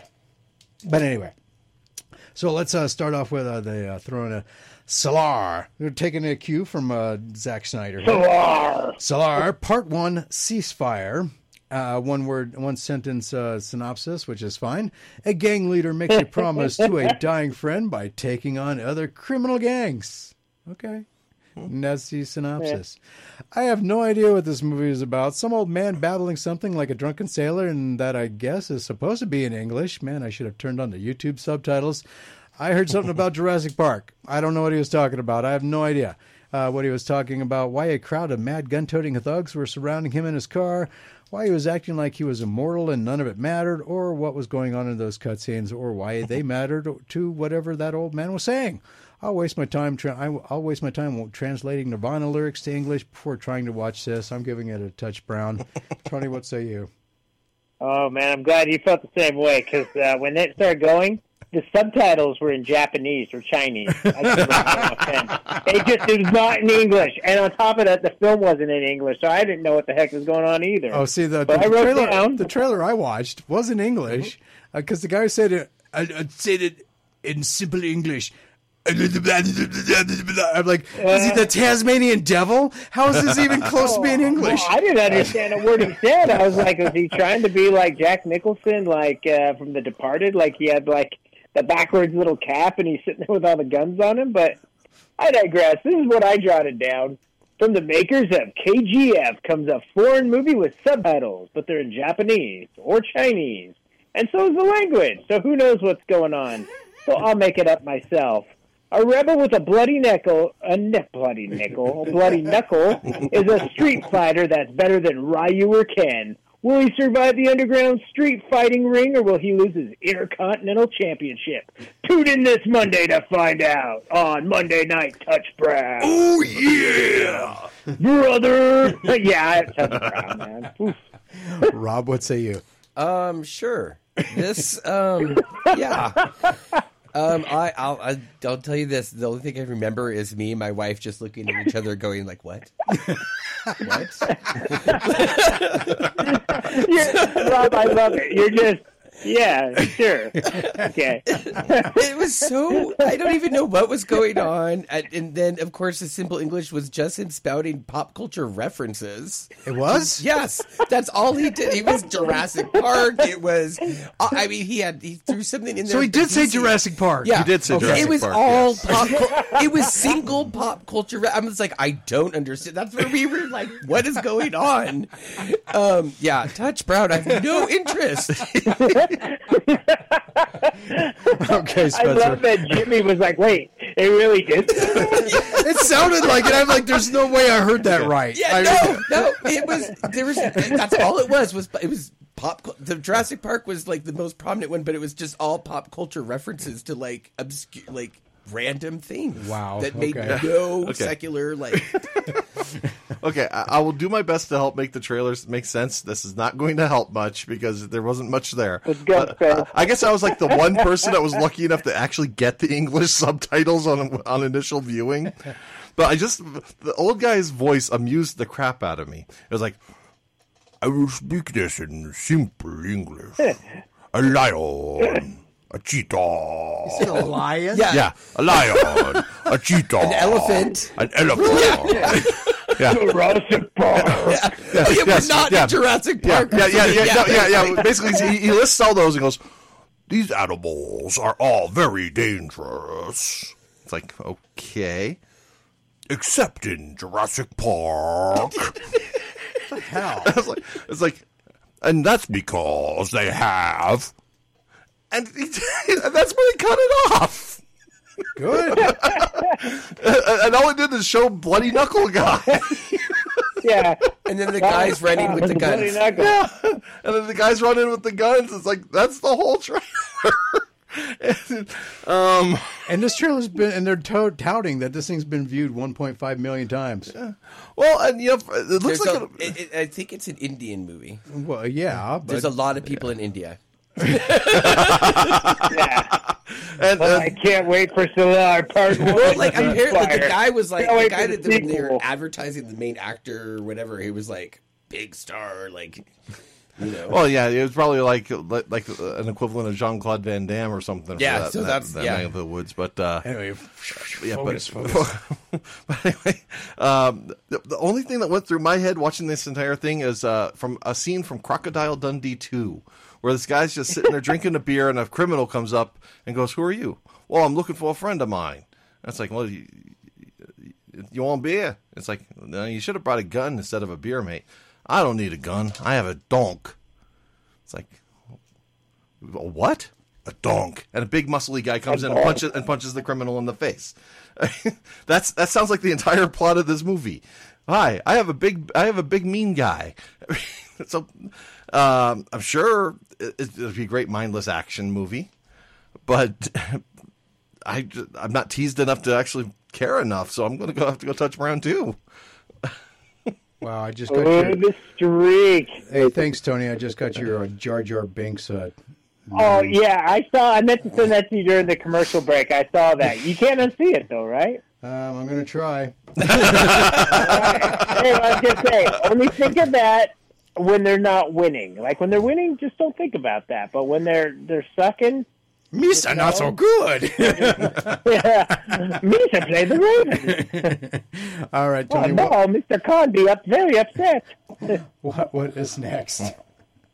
Okay, all right. Well, guess the next one, the two big ones this week, but this is the other one, Migration.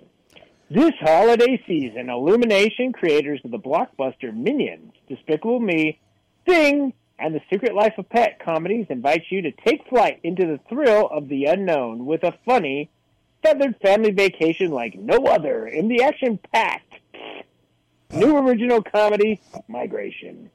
I don't know about action-packed, but... Well, a bird right. does get hit by a bus several times. Yeah, that Aquafina duck. Yeah. Well, it's a story of ducks flying away for the winter, and it's from Illumination, who brought you the amazing Super Mario Brothers movie, Despicable Me, as well as others.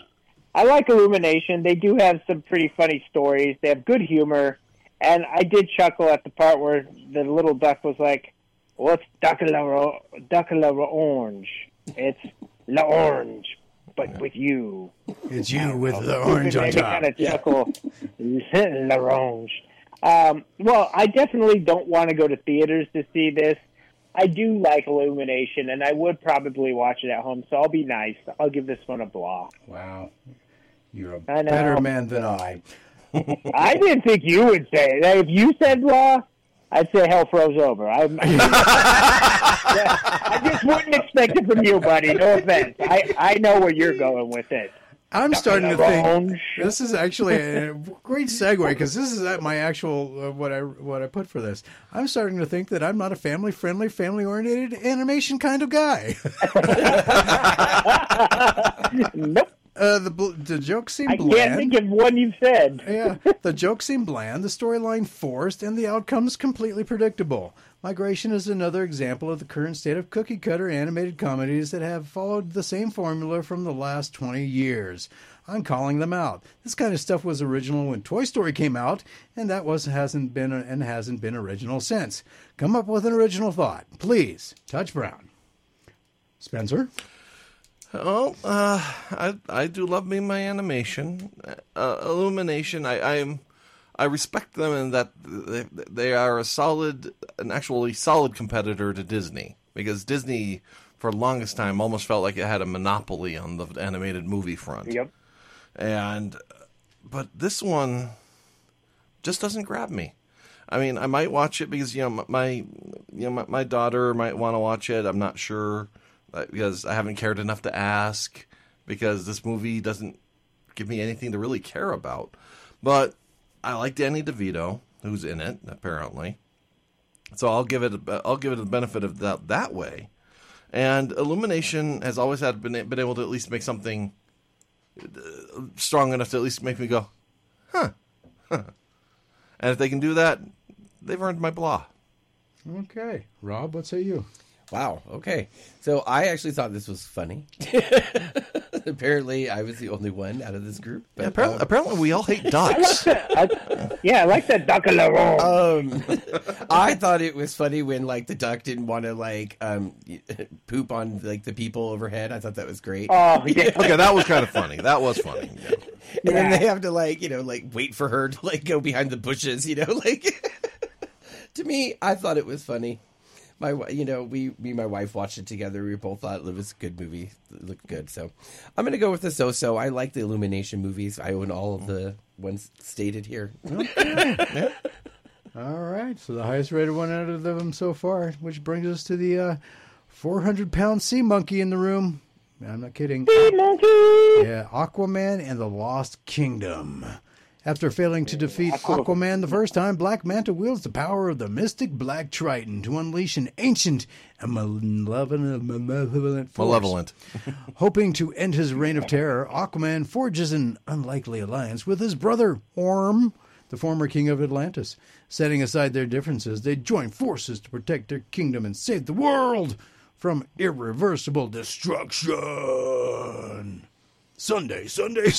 Yeah. Anyway. Well, yeah, for this seat, they'll sell you the whole seat, but you'll only need the edge. Yeah. On Monday night, touch Brown, brother. No doubt. But anyway, you know what? We only got about a minute left, so yeah, I don't know if I want to go Let's into drag this. it out just after commercial. Yeah, might as well just start fresh right after the Three break. movies this week. Yeah, we got 3 this week. We're blowing through them pretty quick.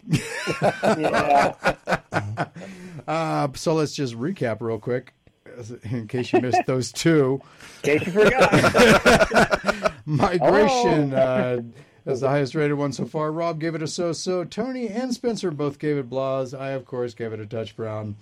Salazar, Part 1, ceasefire. Just a big brown streak from everyone because it was just confusing and nonsensical. Yeah, but even though I love the guy's voice, Yeah. or just for some reason just to talk like this. Yeah, You know what's funny, Jimmy, is based if you read the synopsis ahead of time, which I know you don't, but you would have hated it if you understood it because it's the bad guy, rooting for bad guy against bad people, right? Yeah. As a gang leader against a criminal gang. Ooh, gang warfare. Don't care. Yeah, I really don't.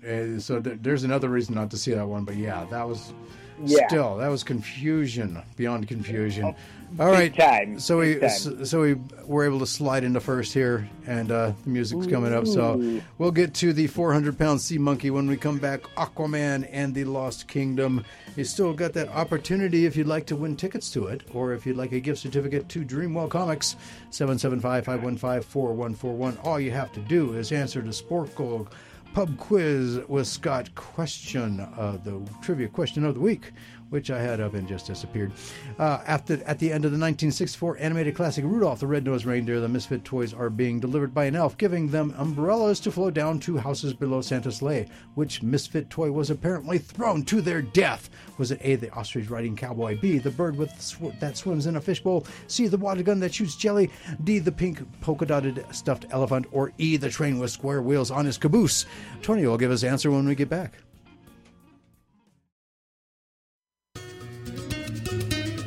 Welcome back to the Pop Culture Kaboom Radio Show. Everything you want, everything you need in pop culture entertainment. Oh.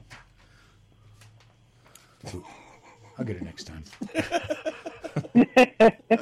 So, Tony, at the end of the 1964 animated classic Rudolph the Red-Nosed Reindeer, the misfit toys are being delivered by an elf, giving them umbrellas to float down to houses below Santa's sleigh. Which misfit toy was apparently thrown to their death? Was it A, the ostrich riding a cowboy? Or was it the ostrich riding cowboy? I don't get that. I think we'll go with ostrich riding cowboy. Okay. Since it was the 60s special. All right.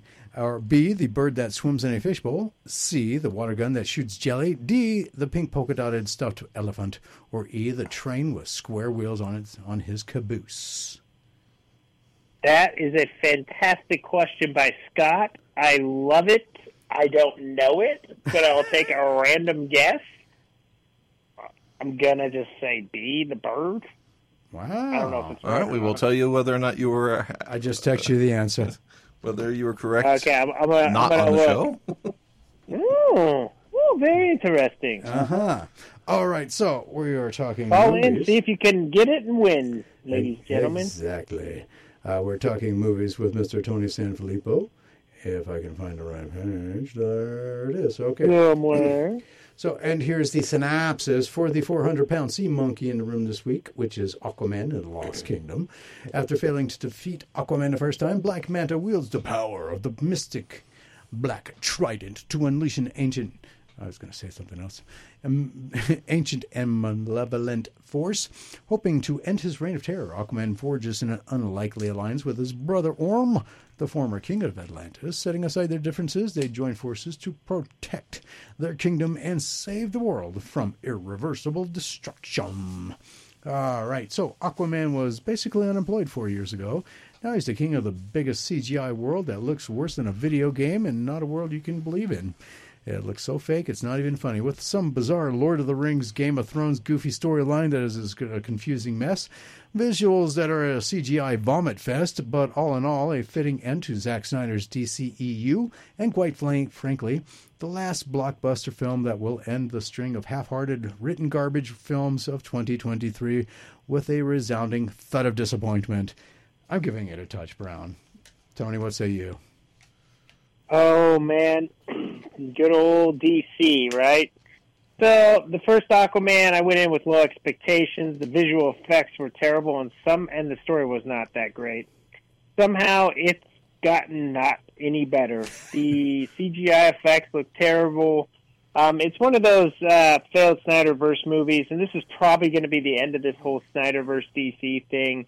I don't think you're going to get any more Aquamans with Jason Momoa after this.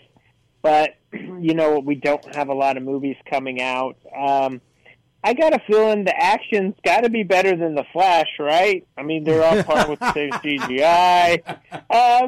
You know, I'm definitely not rushing or going to the theater to see this. But I would watch it at home just to see it. They've all been disappointing. I don't know why I would really torture myself, but I'll be nice. I'm going to give it a blah. Okay. HBO Max, man. Or, sorry, just Max now. Oh, yeah. True. All right, Rob, what say you?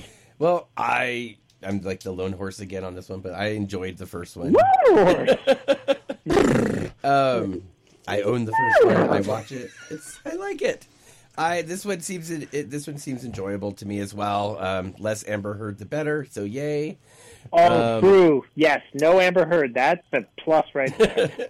I do like kind of like the subplot that he has. You said lone horse and then herd. Yeah, in the same. I see a theme here. Yes. Are you going to gallop to the theater? The seahorses.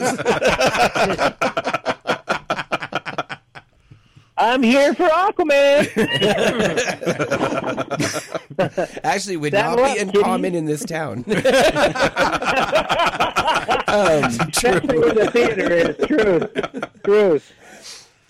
Yeah, but no, I think it looks like it's going to be just like the first one, enjoyable, to me, anyways. To me, it's going to be a good. All right, Spencer. The first good today. Yeah. All right, Rob. Let me assure you, you are not the lone horse in the room on this one. I did enjoy the first Aquaman. I have enjoyed more of the Snyderverse than not. Mm-hmm. Okay. I know it has not been perfect, but there's been more elements that I have enjoyed than not enjoyed in the Snyderverse. And I really like Jason Momoa, and I really liked how he embraced being Aquaman and stuff. But, you know, if there's anybody who was born to be Lobo, and the way he's acting in this movie, like, almost proves it. Because, unfortunately, Jason Momoa's Aquaman is suffering from the same malady that Chris Hemsworth's Thor was suffering from in the last couple of Thor sequels. Stupid main character-itis. Where apparently you get dumber the more powerful or longer you've been in a place of authority. And in The Flash, I mean, he was really dumb in that little after credit scene in The Flash. It was really funny. Yeah. Don't get me wrong, but you know, you can only play the fish out of water thing, in this case almost literally, for so long before it gets a little tiresome, because, you know, he's been the king of Atlantis for how many years now? You'd think that he'd at least know some of the ins and outs of how things work at this point, but again, they go right back to like, oh, I don't know how anything works in the underwater under world. The sea. Yeah, but again, less Amber Heard, the better. I agree wholeheartedly there, and even if he is acting like a complete and total dullard, Momoa is very charming, and I'm actually looking forward to him moving on to, hopefully, maybe like Lobo in the James Gunn DCU. That would be cool. Maybe. Yeah, maybe. Yeah. So whatever he's going to move on to, I'm good. I'm down for. So he has enough charm that I would be willing to watch this as probably a matinee. So I'm going to give it a good so-so. All right. Well, the 400-pound sea monkey lived up to its reputation and gained the highest mounts this week. Yeah, I think it hit. I think Rob it got every. It hit everything tonight. Rob gave it a good. Spencer gave it a touchdown. so-so. Tony gave it a blah, and I gave it a touchdown. I flatlined this week. I did. Well, They weren't. when you get a bump above touch brown, seems to be getting more and more rare these days. Yeah. So to recap, Salazar, Part 1, Ceasefire, All Touch Browns, Migration, Rob give it a so-so, Tony and Spencer Blas, Touch Brown from me, Aquaman, Touch Brown from me, Good from Rob, so-so from Spencer, and a blah from Tony. Next week, one movie is all that they have slated, The Goldfinger, which will probably get from me the middle finger. But anyway. So, Tony, this is our last show with you because you will be out next week, and you'll also be I'll be New Year's traveling. Eve. Yeah, I'll be South Dakota bound to see my sister, so that should be fun. So you're going to be gone Christmas Eve and New Year's Eve. You won't be doing live shows with us, Correct. so we won't see you until But- January. If you still send me the trailers, I'd still like to watch them and send you my thoughts. You don't have to read my comments on them. You mean can the just say, trailer? "Give it Trailer. a-" Yeah. Oh, it's one Whopper next week. We got a record one. Yeah, just the Goldfinger. That's it. That's all it's called. That's why it's like Aquaman is the last movie. Last big Goldfinger. it's The like- Goldfinger. So I like gold, but not this movie. So, since we won't talk to you until January of next year, let's cover what's some of ground. the missions before then? Yeah. Before the 9 minutes, or actually 8 minutes are up here. Let's cover a little bit of ground. So 2023, overall feel is how movies went this year. Yeah. Do you want to know what I thought of it all, or Well, do you yeah. want to know? Well, what I did liked you the feel it was a most? good year for movies this year? So-so? No. No. Nah, so. And the reason why I feel like because of the strike, I feel like we missed out on a lot of potential good ones that'll come out next year. I don't know. I just didn't feel like a lot came out this year. There were some good movies for sure, but not as much as in past. It kind of reminded me a little bit of the COVID year a bit when it came to movies. I know, which is odd. A little bit. Yeah. So Yeah. what would you consider some of the better ones that came out this year? Yeah, geez. Off the top of my head, Well, I figure Mario the ones actually- that actually stick to the top of your head are probably some of the better ones. Well, the Illumination Super Mario Brother movie back in April, I really loved that movie. I thought it was fantastic. That's one that popped in my head. It was really disappointing in the sense of the Marvel movies this year. I did like Guardians. Volume 3 was great. I really liked that. Just was disappointed with Ant-Man. I remember I was really excited for that, and it was kind of so-so. Thought the Marvel shows were definitely a little on the disappointing side this year. But when it comes to that, those are just some of the things. I don't know. Like, we've had a whole year. Nothing really sticks out movie-wise. I need some triggers here. Maybe I have to fire up the old Google let's see, machine here. And you Dungeons guys and think. Dragons: Honor Among Thieves, that came out this summer, wasn't it, or was that last summer? I don't remember. No, it came out in February, March of this year. Yeah, so that's actually one of my higher end ones because to get a good fantasy movie these days is pretty rare. Yeah, I've heard that was really good. I actually still have not seen that. Okay, definitely. Okay, I highly recommend it then, especially if for nothing else, the scene with the dragon. Okay. Well, this isn't Dispenser. Okay. We got to get Tony in here because we won't be talking to him next week. So Haunted Mansion, Disney's Haunted Mansion. That was pretty good this year. So with Aquaman I enjoyed that. Aquaman being the last of the DCEU movies, do you think we're not going to see anything from James Gunn until probably about mid 2024? And the first things we're going to get are probably the animated series that are going to be on Max, that are going to be tying in with his new DCU. Are you looking forward to seeing how James Gunn is going to be moving forward? Do you think it'll be better than what they put out with Zack Snyder? I think better. I think it's going to have a lot of high expectations, so I think a lot of people are going to expect it to be super fantastic right away. And I think it's going to be like Marvel. You're going to have some really good ones out there. I think the Superman reboot should be really good. I think that's actually going to be pretty good. I think the whole having the different verses, like how there is going to be another Joker, there's going to be another Batman. The sequels to the ones that just came out. Mm-hmm. I think that starts to get a little confusing. I'd like it to all just kind of be in one verse versus, well, this one's not really in the gun universe. It's in this one, but no, I think he's going to do really good with it. I have pretty high hopes that he can make him entertaining because DC has some really cool properties that I'd love to see done well. Yeah, I'd like to see any DC property. They have really good well. stuff. Yeah. Quite honestly, after this last crop.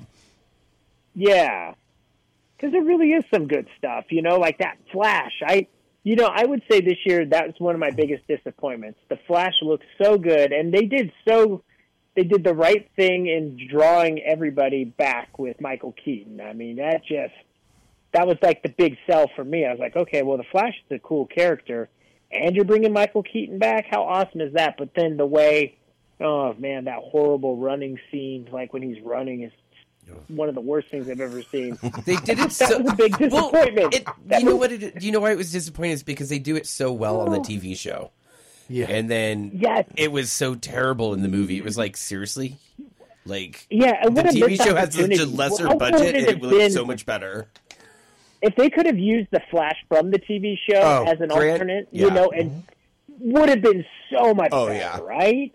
Yeah. So much better. Well, I just hope that, if James Gunn going forward, the characters are more closely represented to how they are in the comic book. Would like that as well. That is one thing, one odd thing about the Flash. In the comic books, he's this blonde guy. And he's never been blonde in anything live action. No. It's weird. It's true. So, and another funny thing more Ezra Miller would be great. I think we're guaranteed that. I didn't like him as the Flash the minute I saw him as the Flash. So they were giving him his own movie, and I was like, oh, man. So the grunts, right? He was an abomination to the character. I mean, the character itself, if you read DC Comics, the Flash is not a bumbling oaf, and I don't know why if somebody's supposedly super smart, they have to play him as a social misfit, bumbling idiot all the time. It's like any character from anything. If they're super smart, they're socially misfitted, completely inept at doing anything completely normal correctly, and it's just a horrible. It's to give them their flaw. No, they have their flaws. You don't have to do these stupid stereotypes. Is basically what it is. So it's just it drives me up a wall. And he just went over the top with it, and it just drove me up a wall. But anyway, sir, we won't. But next year, some good ones coming out, right? Deadpool 3. That's the only one you're looking forward to. Deadpool 3? Dune 2? Ghostbusters. I'm looking forward to the next Ghostbusters. I really am. I'm stoked for that. That and Deadpool 3. Two ones I have high hopes next year. The only grievance I have with from the trailer of the new Ghostbusters that's coming out, Patton Oswalt's in it. That seems to be the most common complaint most people have about the new Ghostbusters movie. Yeah. Yeah. Wow. Patton Oswalt seems to be the big sticking point for people. Wow. Okay. Nice to know I'm not alone on that. Yeah. Okay. Yeah, that's good. I would say that too, a little there. But I'm excited to see what they do with that. I really enjoyed Afterlife. I'm excited to see what the next one is. Yeah. Was it Frozen Kingdom, Frozen Empire? Frozen Empire. Yeah, should Empire. Should have just been Ghostbusters on Ice. Oh boy. Yeah. Coming soon, Ghostbusters on Ice. We're bringing Harold Ramis back too. Yeah. Okay. Bigger's not dead. He's on ice. Summer 2024. Oh boy, I know how he's going to start out his review of it next time when we get to that movie next year. Yeah, we'll see. Oh, and I will be more consistent with reviews next year. I was not very good with those this year. I started out good, And then the movies just kind of stopped, and I kind of just... Well, yeah, when you have nothing to review, it's kind of hard to just put out consistent reviews. Well, I'm looking forward to seeing more of those concerts. Concerts, and I'm like, I'm going to write about concerts, but then I geek out about it, I do it, and then I move on, and I'm like, okay, well, the show's done, like, it's passed, like, who's going to go see it now? All right, well, you know, we're past you, but it's still going on in the country, and people would like to hear about concerts, you know. All right, sir. I'll get better in 2024 with that. Well, since we won't talk to you, you have a Merry Christmas, you have a Happy New Year. Merry Christmas, fellas, Happy New Year. I look forward to our show in the beginning of 2024. All right, sir, we'll talk to you in January. Everybody else, we'll be talking We'll be talking with author Stephen H. Provost next about his new book that came out on Friday. So more Pop Culture Kaboom Radio Show coming up. Don't go anywhere.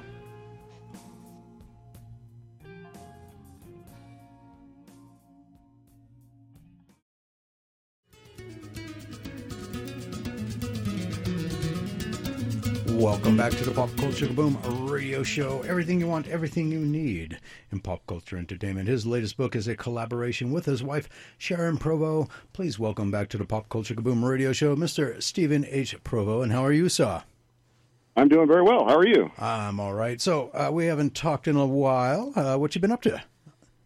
Well, I've been up to a number of things, but most recently it's the Christmas Nightmares Eve book that I just released on Friday. It's a series of short stories, horror-based stories, and it's a sequel to a previous book that I published called Nightmares Eve. And this one is different in that I worked with my wife Sharon on it. She has 7 stories in it, and I have 9 stories, plus a bonus excerpt. But she's actually contributed probably more than I did, because one of her stories is a full novella. Wow. So this is a pretty thick book. Yes, it's over 300 pages. Wow. Wowzers. And it's available now. I assume Amazon, Barnes & Noble. It's available on Amazon exclusively right now. And and as a Christmas present for your listeners tonight, if you're on Amazon tomorrow and you want the Kindle version, you can get it for free. Oh, excellent. Wow. So be on Amazon.com tomorrow. Look up Stephen H. Provost. It is actually spelled Provost. So, just so everybody knows. And the synopsis for the book goes as follows. What happens to bad little boys at Christmas time? They get turned into coal. No, I'm kidding. I added that part in there.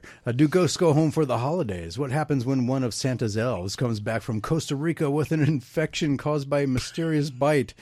Okay, this is getting good. How far will a desperate author go to meet a Christmas deadline? Wait a minute. Do you have a camera in my writing studio, sir? He didn't say stop playing with the Legos. He didn't put that in there. So. Oh, okay, then no. Okay. But apparently I got the camera in your honor. Anyway, those are just some of the questions posed in this new volume of Twist and Terror, perfect for the long and moonless nights of winter, when candlelight fails and fitful dreams turn frightful. Flights of fancy and tales of whimsy are interspersed among the night terrors. A welcome but brief respite from your growing unease. You can feel it now, tugging at the corners of your comforter as you nestle all snug in your bed.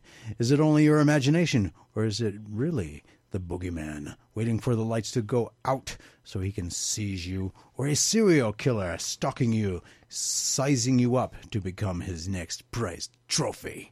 There's enough fear and foreboding here to scare the Christmas stockings off even the jolliest old elf. I wouldn't want to see that, quite honestly. Well, welcome, dear friends, to Christmas Nightmares Eve, when time stands still at the witching hour between... I can't pronounce that word. You're going to have to help me out, Mr. Author. Krampusnacht. Okay. And St. Nicholas Day, and leaves you stranded, helpless between the waking world and oblivion. Accept your fate. There's no escape for you now. Not even a Christmas miracle can save you. That's what you got to do. Okay, so 9 stories by you, 7 by Sharon, one of which is a novella, which sounds rather lengthy. And it's available exclusively at Amazon.com, and you can get the Kindle version for free if you're on Amazon.com tomorrow, Monday, the 18th. So everybody listening, if you want to partake in the free Kindle version. So you did that. I know you had an upcoming event, or I believe that was yesterday. Yes, that was yesterday. We were at the Brewery Arts Center for a book signing. How'd that go? It went really well. I really enjoyed meeting people. Actually, Sharon was the one who was more involved with that, so she can speak to it better than I can. Oh, okay. But you were there. You enjoyed, and actually, is this since she's contributed to this this anthology of stories? Does this mean that you guys are going to be working more hand in hand, come with future collaborations? Yes, we definitely are. We have. I think I counted 8 or 9 projects for the next coming year. She's the COO of my publishing company, and I run the creative side of it. She runs the business side of it. So she also contributes short stories and potentially a novel, and she has a nonfiction work in the hopper for next year as well, also Christmas themed. Oh, okay. Any other kind of themed or books coming up in the next year for, like, say, Valentine's Day? That almost kind of hurt to say. Easter or nothing that soon, but we're looking at a possible Halloween 3rd volume of the Nightmares Eve series. So stay tuned for that. That's something that we already have some ideas for. I'm also working on my highway books. We'll have. I'm working on one on Highway 95, a historical tour guide for Highway 95 here in Nevada, and also 2 other highway books out here in the West that we'll be doing research for. So we're pretty busy. Very busy. So it sounds like 2024 is going to be off to a very busy start for you in Dragon Crown Books Limited. So about 8 or 9 projects, is that? So that means that you plan on putting out at least 8 or 9 books here in the next year. Is Dragon Crown Books currently accepting submissions from authors? Very, very limited. I have one of the projects that I'm working on I can't really speak to, but it is another collaboration with somebody outside of our immediate family here. And I have put out this past year a book by a man named Ken Sutherland, who was in our ACES anthology. If you remember, I may have told you about that. It's an anthology of 25 Northern Nevada writers. And he was one of them who put out a story in that. And it was one of 3 finalists for the John Steinbeck Award, that story. And it was the first story he'd ever published. Wow, congratulations and to him. him. He subsequently published or wrote a book called Balance, the 200-year journey of Andrew Crawford, which is a science fiction time travel body hopping type story in the mode of Quantum Leap. And it was his first novel, and he asked me to publish that, so I published that for him as well. Interesting. So with do you think there's enough horror for this time of year? Do you think that the horror aspect of this time, because if you go back to like Charles Dickens' Christmas Carol, there's always the theme of that goes to Christmas past, Christmas present, Christmas future, blah blah blah. Do you think that and there's been numerous kind of versions of that kind of theme. Do you think that for some reason, is there a reason why people gravitate to horror around this time of year? Is it because of the winter and the cold and all of that, or? Well, many of the Christmas traditions that are now somewhat watered down were originally kind of scary. Krampus was one of the characters that would be kind of an alter ego of Santa Claus for bad children. And there are several of these characters in old folk tales that we can pull from, and we didn't pull from nearly as many as we thought we might. And Sharon, would you like to talk a little bit about some of the folklore? Because she's here with me. Okay. One of my stories regards Frau Perchta, which is folklore that comes out of like Austria and Germany, referring to a witch that makes sure that you keep your house clean, you make her porridge on the shining night, and have all your flax spun. And if you don't, you will pay a dear price. You will be disemboweled and filled with rocks and twigs. What? Yeah, she's pretty hardcore. So if you don't offer her some weird old lady porridge, she'll gut you like a pig. Exactly. So I think there's lots of scary stories to go around to make you, appreciate everything you've gotten over the years. Wow. Okay. So Dragon Crown Books. So you guys are getting out there and getting some stuff done. I hope that Dragon Crown Books grows a lot bigger in the near future. I hope 2024 is a very successful year for you guys. Well, thank you very much. Thank you. And so where do you see the Christmas Nightmares Eve going, though? So you said right now it's currently exclusive at Amazon.com. What's next for it, though? Will it be actually put out into print in a local, in brick and mortar stores, or what's going on with that? We hope so. I've got a number of books currently at local brick and mortar stores like Grassroots up in Reno and here at the Purple Avocado, and at some of the museums. Some of my nonfiction is at several of the museums, such as the Nevada State Museum here, and also the what used to be the Nevada Day Store. Now it's just the Nevada Gift Shop, I think it's called. So I have my books in a number of places. One of the places where I do have some of my fiction is Luminary down in Gardnerville. They have Nightmares Eve down there. So I'm hoping maybe they'll pick this up, fingers crossed. But we all have physical copies of all of our books at the events that we do, and we're taking a little bit of a break because it's after Christmas now, but we're going to be ramping up again in the spring, and we'll be out there selling books. We'll be at Pop Culture Kaboom in September, and you'll certainly be able to get it there. And we have... we do have it in print. It is in print on Amazon as well. So if you want to get it in print, you can get it in print there too. So it just came out, and we're definitely hoping to get wider distribution for it. So as the whole concept of some of the imagery that's painted from the description for the novel or for this anthology book kind of paints a very vivid images. I was wondering if there's any chance that maybe in the near future, since Dragon Crown Books is now official, collaborating with, say, like artists and creating like graphic novels based on some of the stories.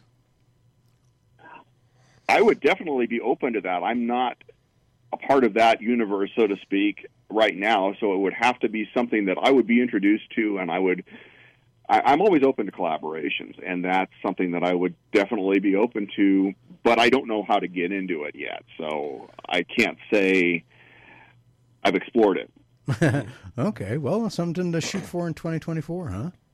Yeah, definitely. All right, is there a website set up for Dragon Crown Books? There is. You can follow us on Facebook.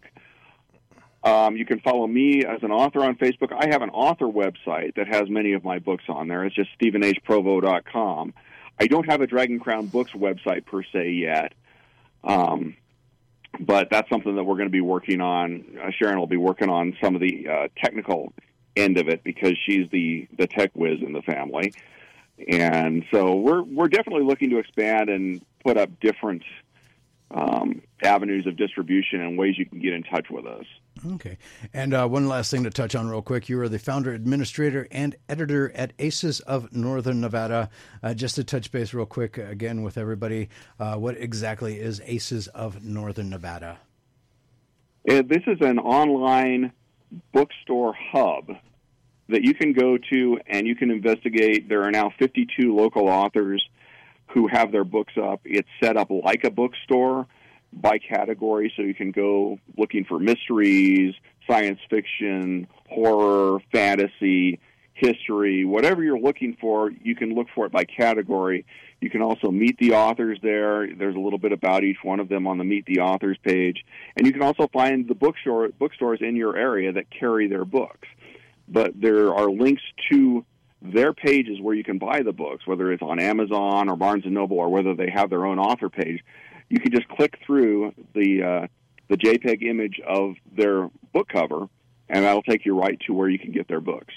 So with having 52 authors now part of Aces of Northern Nevada, congratulations on that. Will there be like an Aces of Northern Nevada type of book fair or book fest coming up in 2024 where someone can meet all of the authors? That's something we're looking into. We don't have any concrete plans yet. We had the other place where we were selling books this last weekend. Sharon was down here in Carson. I was up in Reno, and interestingly enough, there were 7 authors there at this Reno Public Market signing, and 6 of them were part of ACES. So it was almost a de facto ACES convention, just because there are so many local authors who are becoming part of this. And you can find several authors. The previous week, we were at the Sparks Museum, and there was another ACES author. Jade Griffin was there, and so it's becoming a quite popular venue for authors to help get their works out. Awesome. Well, I know Jade Griffin. She's been on the show a couple of times, and she's also a game creator, too, so she's a really cool person. Yes. So, all right, sir. Well, we are about to hit a hard break. I appreciate you coming on, talking about Christmas Nightmares Eve. It is available now. If you'd like to check out more, you can go to Stephen H. Provost, Provost.com, and check out all of his books. Dragon Crown Books is Limited is on Facebook, as well as Stephen H. Provo is on Facebook as well. When he posts, I do put it in the Pop Culture Boom news feed on Facebook. So if you'd like to go and check them all out, and if you are a local author to Northern Nevada and you'd like to be a part of ACES, they are also on the Facebook, and I also do post when they post when they are put stuff up that I can post. Because a lot of and I appreciate that. Thank you very much. A lot of it just says send message. It just says you can like it and comment and send message. And I'm like, well, I want to repost it. Where's the share button? But anyway. Well, sir, you have a Merry Christmas and a Happy New Year. And I wish you well on all of your ventures. And I look forward to talking to you in the new year.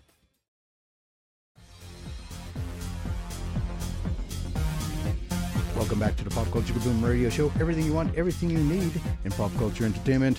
Our apologies to Mr. Stephen H. Provo. I apologize for the top of the hour break, or the 8:20 break, just kind of cut him off there. Yeah, so hard breaks we just can't stop. Yeah, we can't stop them, unfortunately. They just kind of roll over everything. So I do apologize to him. Again, you can go and you can find him on the Facebook, and you can also find his company, Dragon Crown Books Limited, also on the Facebook, as well as Aces of Northern Nevada. Just do a little search on the Facebook page for that, and with the little, what is that, magnifying glass. Just do a search for Aces of Northern Nevada, Dragon Crown Books, or Stephen H. Provo, which is spelled Provost. If you'd like to go and check out all of his books, in fiction and nonfiction, StephenHProvo.com. Lots of good stuff there as well, and also the Aces of Northern Nevada website, as is, like you said, a book hub. So you can go and check out a lot of Northern Nevada authors, 52 at this point, and hopefully more on the way. Spencer. Yes. I know. He actually has 2 books right now that are currently free with Amazon, with Kindle Unlimited. Oh, excellent. Kindle Unlimited. Look at you doing the research that I don't do. So you don't have to wait. If you have Kindle Unlimited, you don't have to wait till tomorrow. That's true. All right. So this month has been loaded with news regarding new Pokemon trading card game products coming in the first quarter of 2024. And fans are likely to say this is the strongest announcement so far. The Palladia Adventures Chest, available March 1st, 2024, features a new illustration rare and a Palladian starter getting its first ever EX. This product includes 6 booster packs, 7 foil promo cards, 1 sheet of stickers, 1 mini portfolio, 1 squishy Pikachu toy. 5 of the promo cards are reprints from Scarlet and Violet sets, while 2 of them are new SV Black Star promos. The 2 new SV Black Star promos exclusive to this product are a Pikachu illustration rare drawn by somebody I can't pronounce, and a Spirigatu EX illustration rare promos are mostly held for elite trainer boxes. So seeing this Pikachu show up like this is quite a surprise. It's also surprising considering neither the Pikachu illustration rare nor Spirigatu EX from this product have been seen in Japan yet. Really? Interesting. Yeah, there you I go. figured So, Japan would get everything first. an exclusive that Japan didn't get, which is very surprising. Right? So the team at Naughty Dog has announced that they have put an end to one of their projects. Oh, what project? The Last of Us Online has been canceled. Didn't even know they had an online game, MMORPG anyway. The team posted a notice on their website, which I will read to you in a moment, letting fans know of the decision. The TLDR is that the amount of resources needed to run the game would have meant a dynamic change in the studio, and they choose to focus on single-player narrative games rather than become a studio just working on a live multiplayer title. Hopefully this means we should be expecting some kind of news on The Last of Us Part 3 in the near future, since we're guessing all resources for the online title will probably be now shifting towards making that game.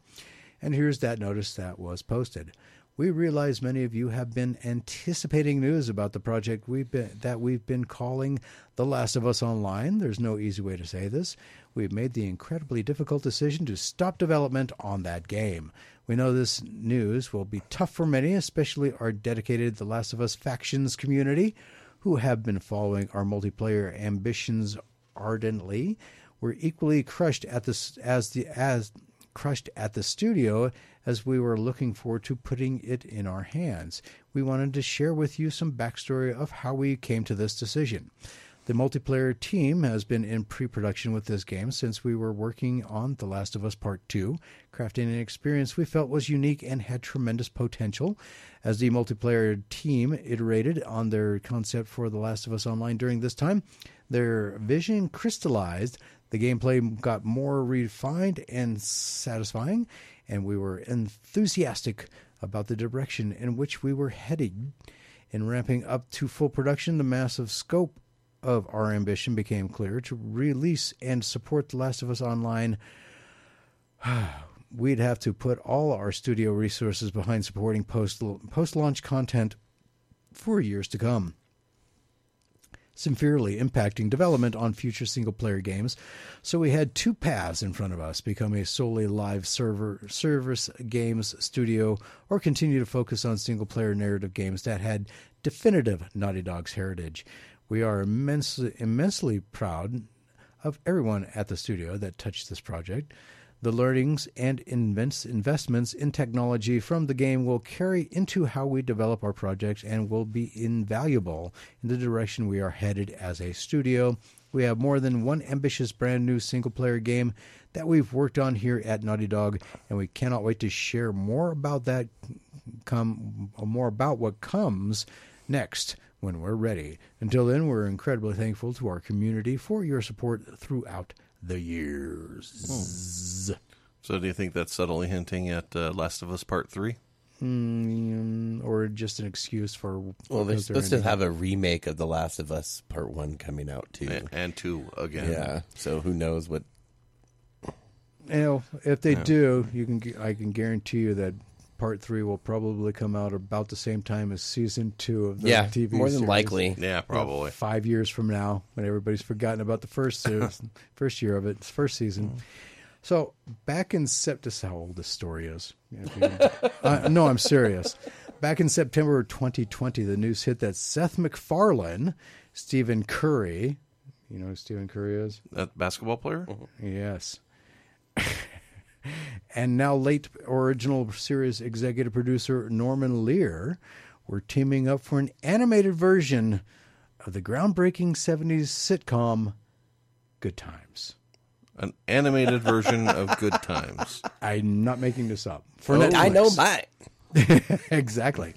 In the updated take, Good Times follows the Evans family as they navigate today's world and contemporary social issues as the original did years ago. The animated series looks to demonstrate the belief that with the love of family, we can keep our heads above water. A little more than 3 years later, really a little more, we have a major update to pass along, finally. The 10-episode series has tapped J.B. Smoove, Yvette Nicole Brown, and Jay Farrow to lead the voice cast of the adult animated series. So 3 years later, they're just now coming out with voice actors. Smoove and Brown are set to as the show's central couple, Reggie and Beverly, with Farrow taking on the role of one of their sons, Junior, running for 6 seasons on CBS from 1974 to 1979. The Mike Evans and Eric Monte created series was developed and executive produced by Lear, starting as a spin-off of Lear's sitcom Maude. Really? The series, I know that The Jeffersons was a spin-off of Good Times. So I didn't know that. Oh, The Jeffersons were a spin-off of Good All in Times. the Family. Yeah, they were all in the family. Oh, that's right. Yeah, because he was their neighbor first. You bite my neighbor. Well, yeah, and the funny thing is the guy who played George Jefferson, they always had him in mind for that role of George Jefferson, but he was always not available. So they kept mentioning him, but never showing him on the show until they could finally get him off of Broadway. Okay. And where was I? Okay.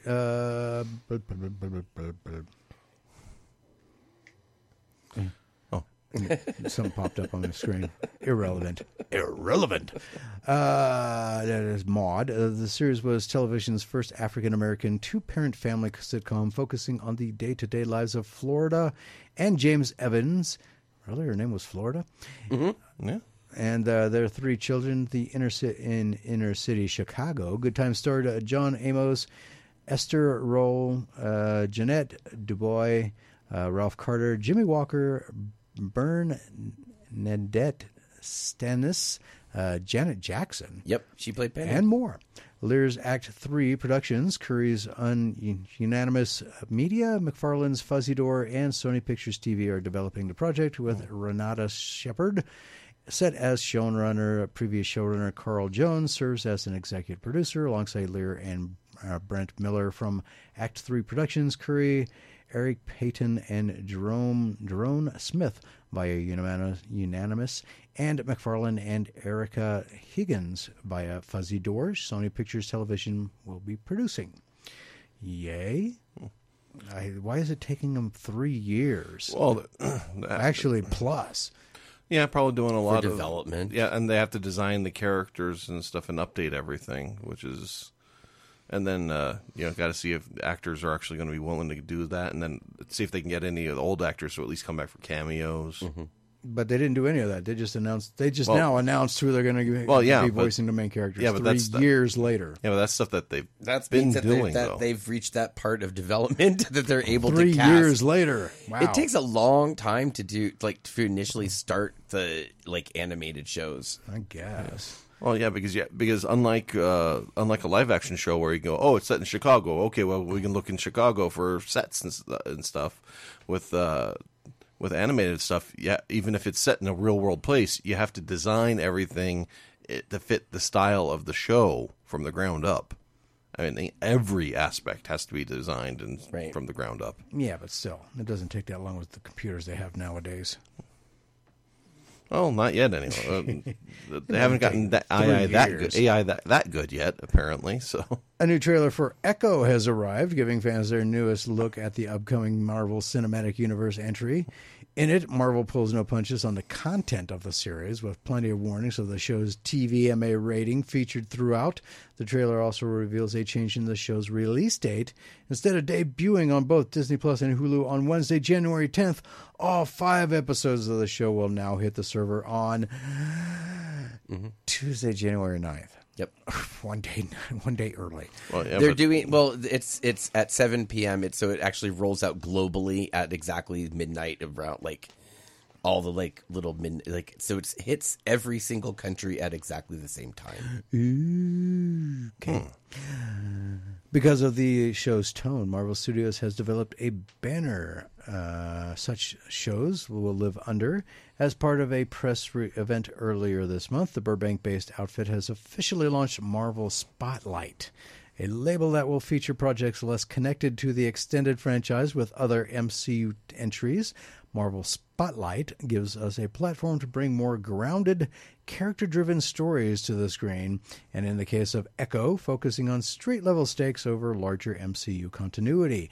Marvel's head of streaming, Brad Winderbaum, explained at the event, just like comics fans didn't need to read Avengers or Fantastic Four to enjoy a Ghost Rider Spotlight comic, Ghost Rider had his own comic, and they didn't have to read fantasy. Anyway,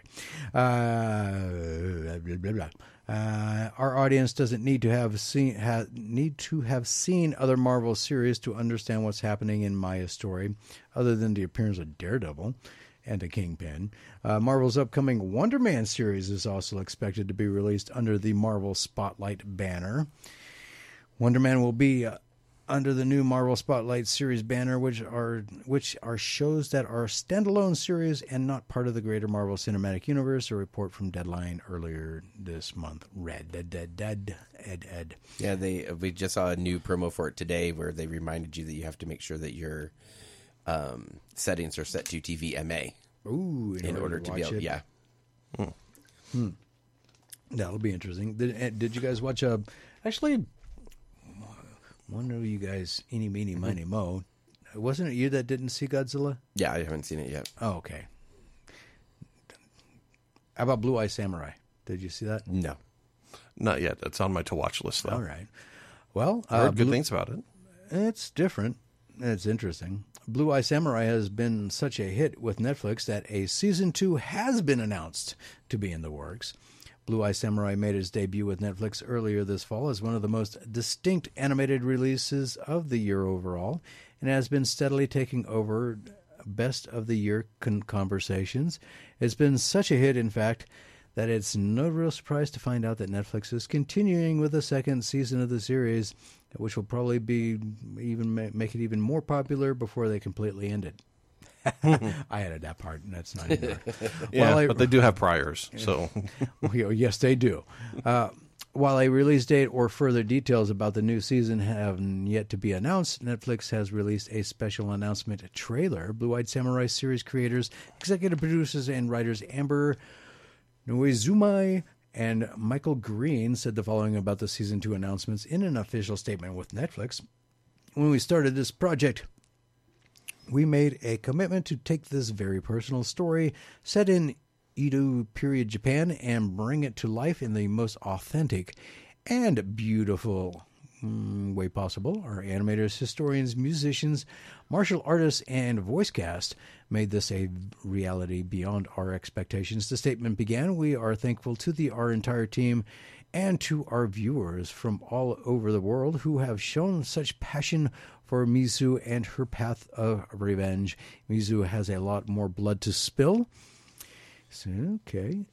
We are deeply grateful to our incredible partners at Netflix for letting the journey continue. You can currently catch up with Blue-Eyed Samurai's first 8 episodes, now streaming with Netflix. Yay!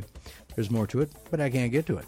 And with that, it is time for another break. When we get back, more Pop Culture Kaboom Radio Show. We still have 20 minutes if you'd like to win either a gift certificate from Greenwell Comics or 2 tickets to see the advanced screening of Aquaman The Lost Kingdom, or get the Wonka Concession Collector's Gift Pack.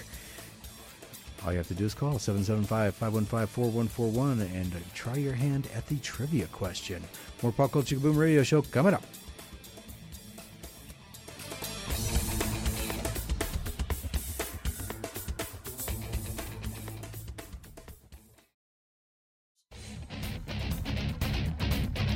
Welcome back to the Pop Culture Kaboom Radio Show. Everything you want, everything you need in pop culture entertainment. So, have you played the game Death Stranding? No, but I watched my brother-in-law and sister play it. Okay, well, Death Stranding is coming to the big screen. Okay, I'm not shocked with Norman Reedus being the main character. I don't know if they're going to actually have him as the main character. They didn't say anything about that, I don't think. A24 has announced that they are partnering with the iconic Hideo Kojima to bring this game to theaters. A24 was born into this world about 10 years ago. Their presence is singular within the industry. They are like no other. The films they are delivering to the world are high in quality and very innovative. Okay. I've been attracted to their creations, and they have been inspired, and they have inspired my own work. Their innovative approach to storytelling aligns with what Kojima Productions has been doing for the last 8 years. Now we are making a Death Stranding movie together. There are a lot of game adaptation films out there, but what we are creating is not just a direct translation of the game. The intention is that our audience will not only be fans of the games, but our film will be for anyone who loves cinema. Yeah, Kojima games are always very cinematic and really freaking weird. So they could work really well. But it doesn't necessarily mean it's going to have Norman Reedus in it. Oh yeah, but still, if Kojima is involved, it's going to be interesting. Love it or hate it, it will be interesting. We are creating a Death Stranding universe that has never been seen before, achievable only through the medium of film. It will be born, said Kojima in a statement. A24 just keeps adding to an impressive caller. Oh, okay. Hello, caller. Who is this and where are you calling from? Hey, this is Crystal from Topaz. Hi, Crystal from Topaz. How are you? I thought I'd ready to give this Sporkle challenge a go. All right. So at the end of the 1964 animated classic Rudolph the Red-Nosed Reindeer, the misfit toys are being delivered by an elf, giving them umbrellas to float down to houses below Santa's sleigh. Which misfit toy was apparently thrown to their death? A, the ostrich riding a cowboy. B, the bird that swims in a fishbowl. C, the water gun that shoots jelly. D, the pink polka-dotted stuffed elephant. Or E, the train with square wheels on his caboose. Oh, man, I wish I was paying attention earlier when somebody else gave a guess. Because I want to say the elephant, but did somebody else say the freaking elephant? No. Well, yes, actually. Yes. Well, I'm going to say the train with square wheels. Choo-choo. Choo-choo is a... Choo-choo! Not the right answer. Oh, no. Yeah, so sorry, but... Well, you did just say to call in, right? You didn't say I had to win. Right. Oh, well, yeah, and actually, that leaves 4 more choices, and we're going to hang up on you, and you can call right back and try again. Awesome. Thank you. All right. Talk to you in a minute, I guess. Yeah. It's like Peter Venkman says in Ghostbusters. Good guess, but wrong. Good guess, Eric. You are correct. So Eric got it right. Oh, wow. Come on, Crystal. Okay, so where was I? A24 just keeps adding to an impressive production schedule for the next couple of years as they have slowly become one of the most powerful studios in Hollywood. They also recently announced an Elon Musk biopic and are coming off a bunch of Oscar wins these last few years, which included Best Picture win for Everything Everywhere All at Once earlier this year. As for this year's race, they have a plethora of films in the hunt for more Oscars.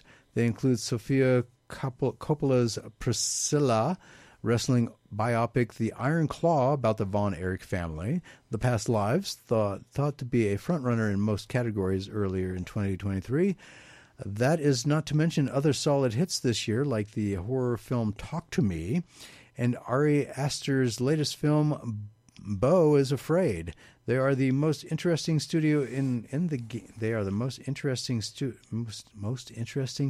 in the game right now. Okay, I was reading that right, and you cannot convince me otherwise. Other films we may see in 2024 include Ty West's third film in his horror trilogy Maxine, Alex Garland's fourth film Civil War, Paul Rudd, Jana Ortega's comedy Death of a Unicorn. That's a comedy. What's so funny about a Death of a Unicorn? And so many more. Now they are getting into business with Hideo Kojima. And Death Stranding could be a huge film for them. I'm sure. Well, the game is very, like I said, weird. Because it's almost like it's more of an interactive movie in a lot of ways than it is a video game. Yeah, so it could work really well in the cinematic format of a movie. But I am really interested to see what angle they go with, because Kojima, he's the one that really introduced fourth wall breaking stuff in the video games. Well, he didn't introduce it, but he used a lot of it. Like in the first Metal Gear Solid game, he made it so you had to be able to beat a mind reading boss. You actually had to put your controller in the second player controller port to be able to beat him, so that he couldn't read your mind. That's goofy. Oh yeah, but then stuff like that, and then you had to read the back of the video game cover to know what frequency that you had to tune the radio in the game to be able to get information you needed. So like interesting fourth wall breaking stuff like that in the comic. So I'm wondering what kind of stuff that they can pull like that for movies. It's really fourth wall breaking. Reading the back of the game thing to get. Well, yeah, but that information isn't available in the video game at all. Okay. The frequency you need is on the video game case, but the information is still in the game. Well, fourth wall breaking is like your character turning to you and saying you hit the wrong button. Yeah. There's stuff like that, like with Norman Reedus. If you tried, because one of the weird mechanics in this game is that you can make Norman Reedus' character pee. And if you try to turn information I did not need to know. But if you try to turn the camera around to the front, he'll keep turning away from you and flip you off eventually if you keep it up. Oh, I take it you've tried. That's no. bizarre. But okay. Well, like I said, this game is weird.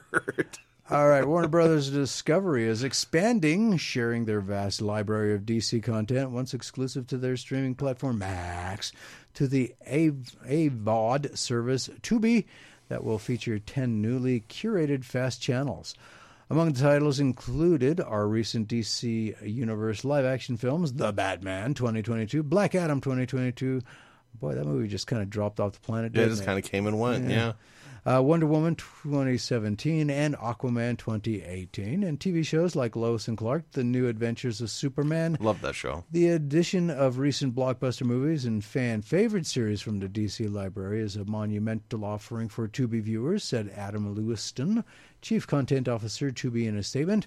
We're so pleased to have some wonderful partners at Warner Brothers Discovery who are expanding the reach of their superhero franchise films and series that are destined to draw new audiences and fandoms with Tubi's highly engaged viewers. Tubi's already stocked up on Batman and Superman, which will expand over time.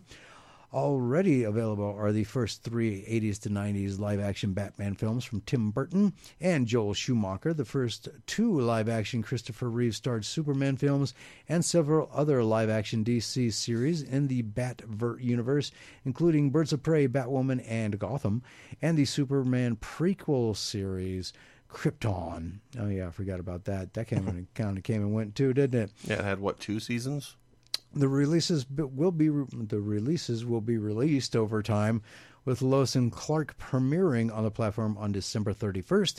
The DCU films coming to the platform in 2024, that's not DCU, include Aquaman, Black Adam, Birds of Prey, and the Fabulous Immaculation of One Harley Quinn, Green Lantern 2011, Suicide Squad, The Batman, Wonder Woman, and Wonder Woman 1984. That movie was bad.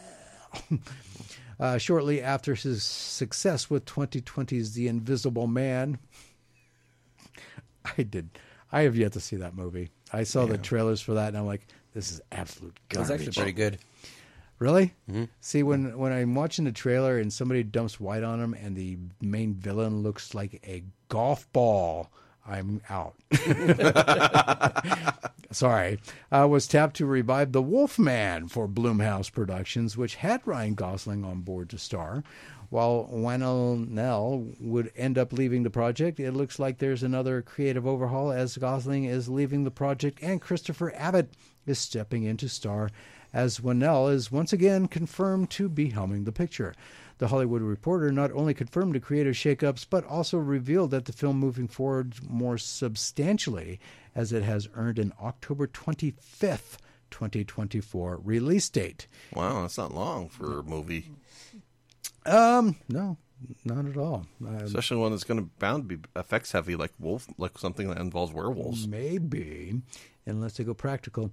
In the wake of leaving the project, Willen was replaced by Gosling's former Blue Valentine and the Place Beyond the Pines collaborator Derek Cianfrance.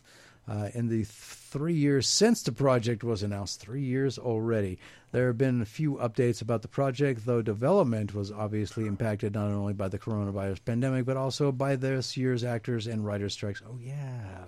Forgot about all that. Mm-hmm. No wonder the earlier story that we're talking about, the Good Times, was taken 3 years also, as well. Yep. Oops, my bad.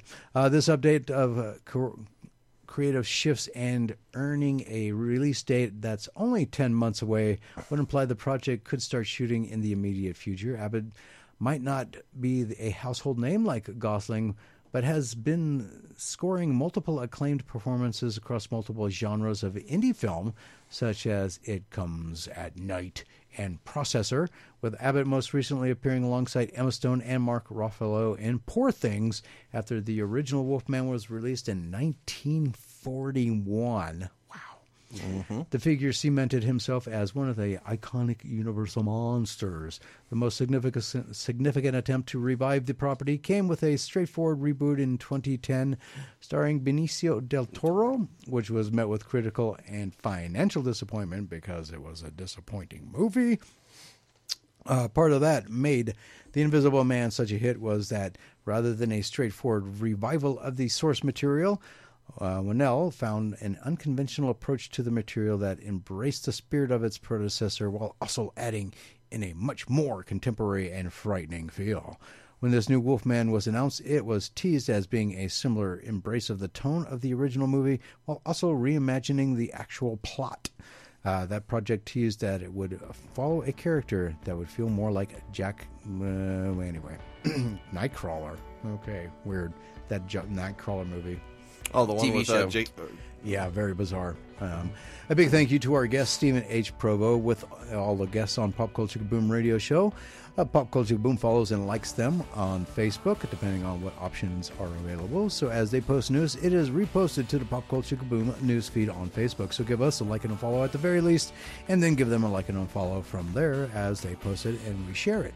Next week, we'll be talking about Christmas-themed collaborations. What do you, the listener, think were the best and worst of all time? We'll also have our personal list of best and worst, as well as our individual lists of go-to holiday pop culture material, i.e. movies, games, books, etc. Thank you all for tuning in tonight, and please continue supporting Pop Culture Kaboom by listening to the Pop Culture Kaboom radio show live every Sunday night. And if you missed any part of the live show, check out the Pop Culture Kaboom podcast produced by 987 and Now Productions on your favorite podcast platform. And not only get this episode, but also previous episodes and some bonus material that'll be coming out as well. Subscribe to the Pop Culture Kaboom podcast on your favorite podcast platform. Also give a like and a follow to Pop Culture Kaboom on Facebook for everything you want, everything you need from Pop Culture Entertainment Daily. And subscribe to the Pop Culture Kaboom YouTube channel for video interviews from events we have and will be attending.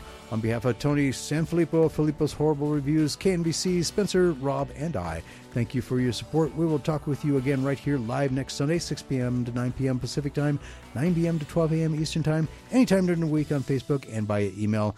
Don't touch that dial or close that browser window. Episode number 15 of Season 2 of Murphy's Inc. is coming up next, and it is the climatic conclusion to the season with a huge cliffhanger of an ending. The episode is titled Timeline Must Be Treated with Respect, and you do not want to miss it. For us, though, until next Sunday, be safe, stay healthy, and peace out, Wabbits.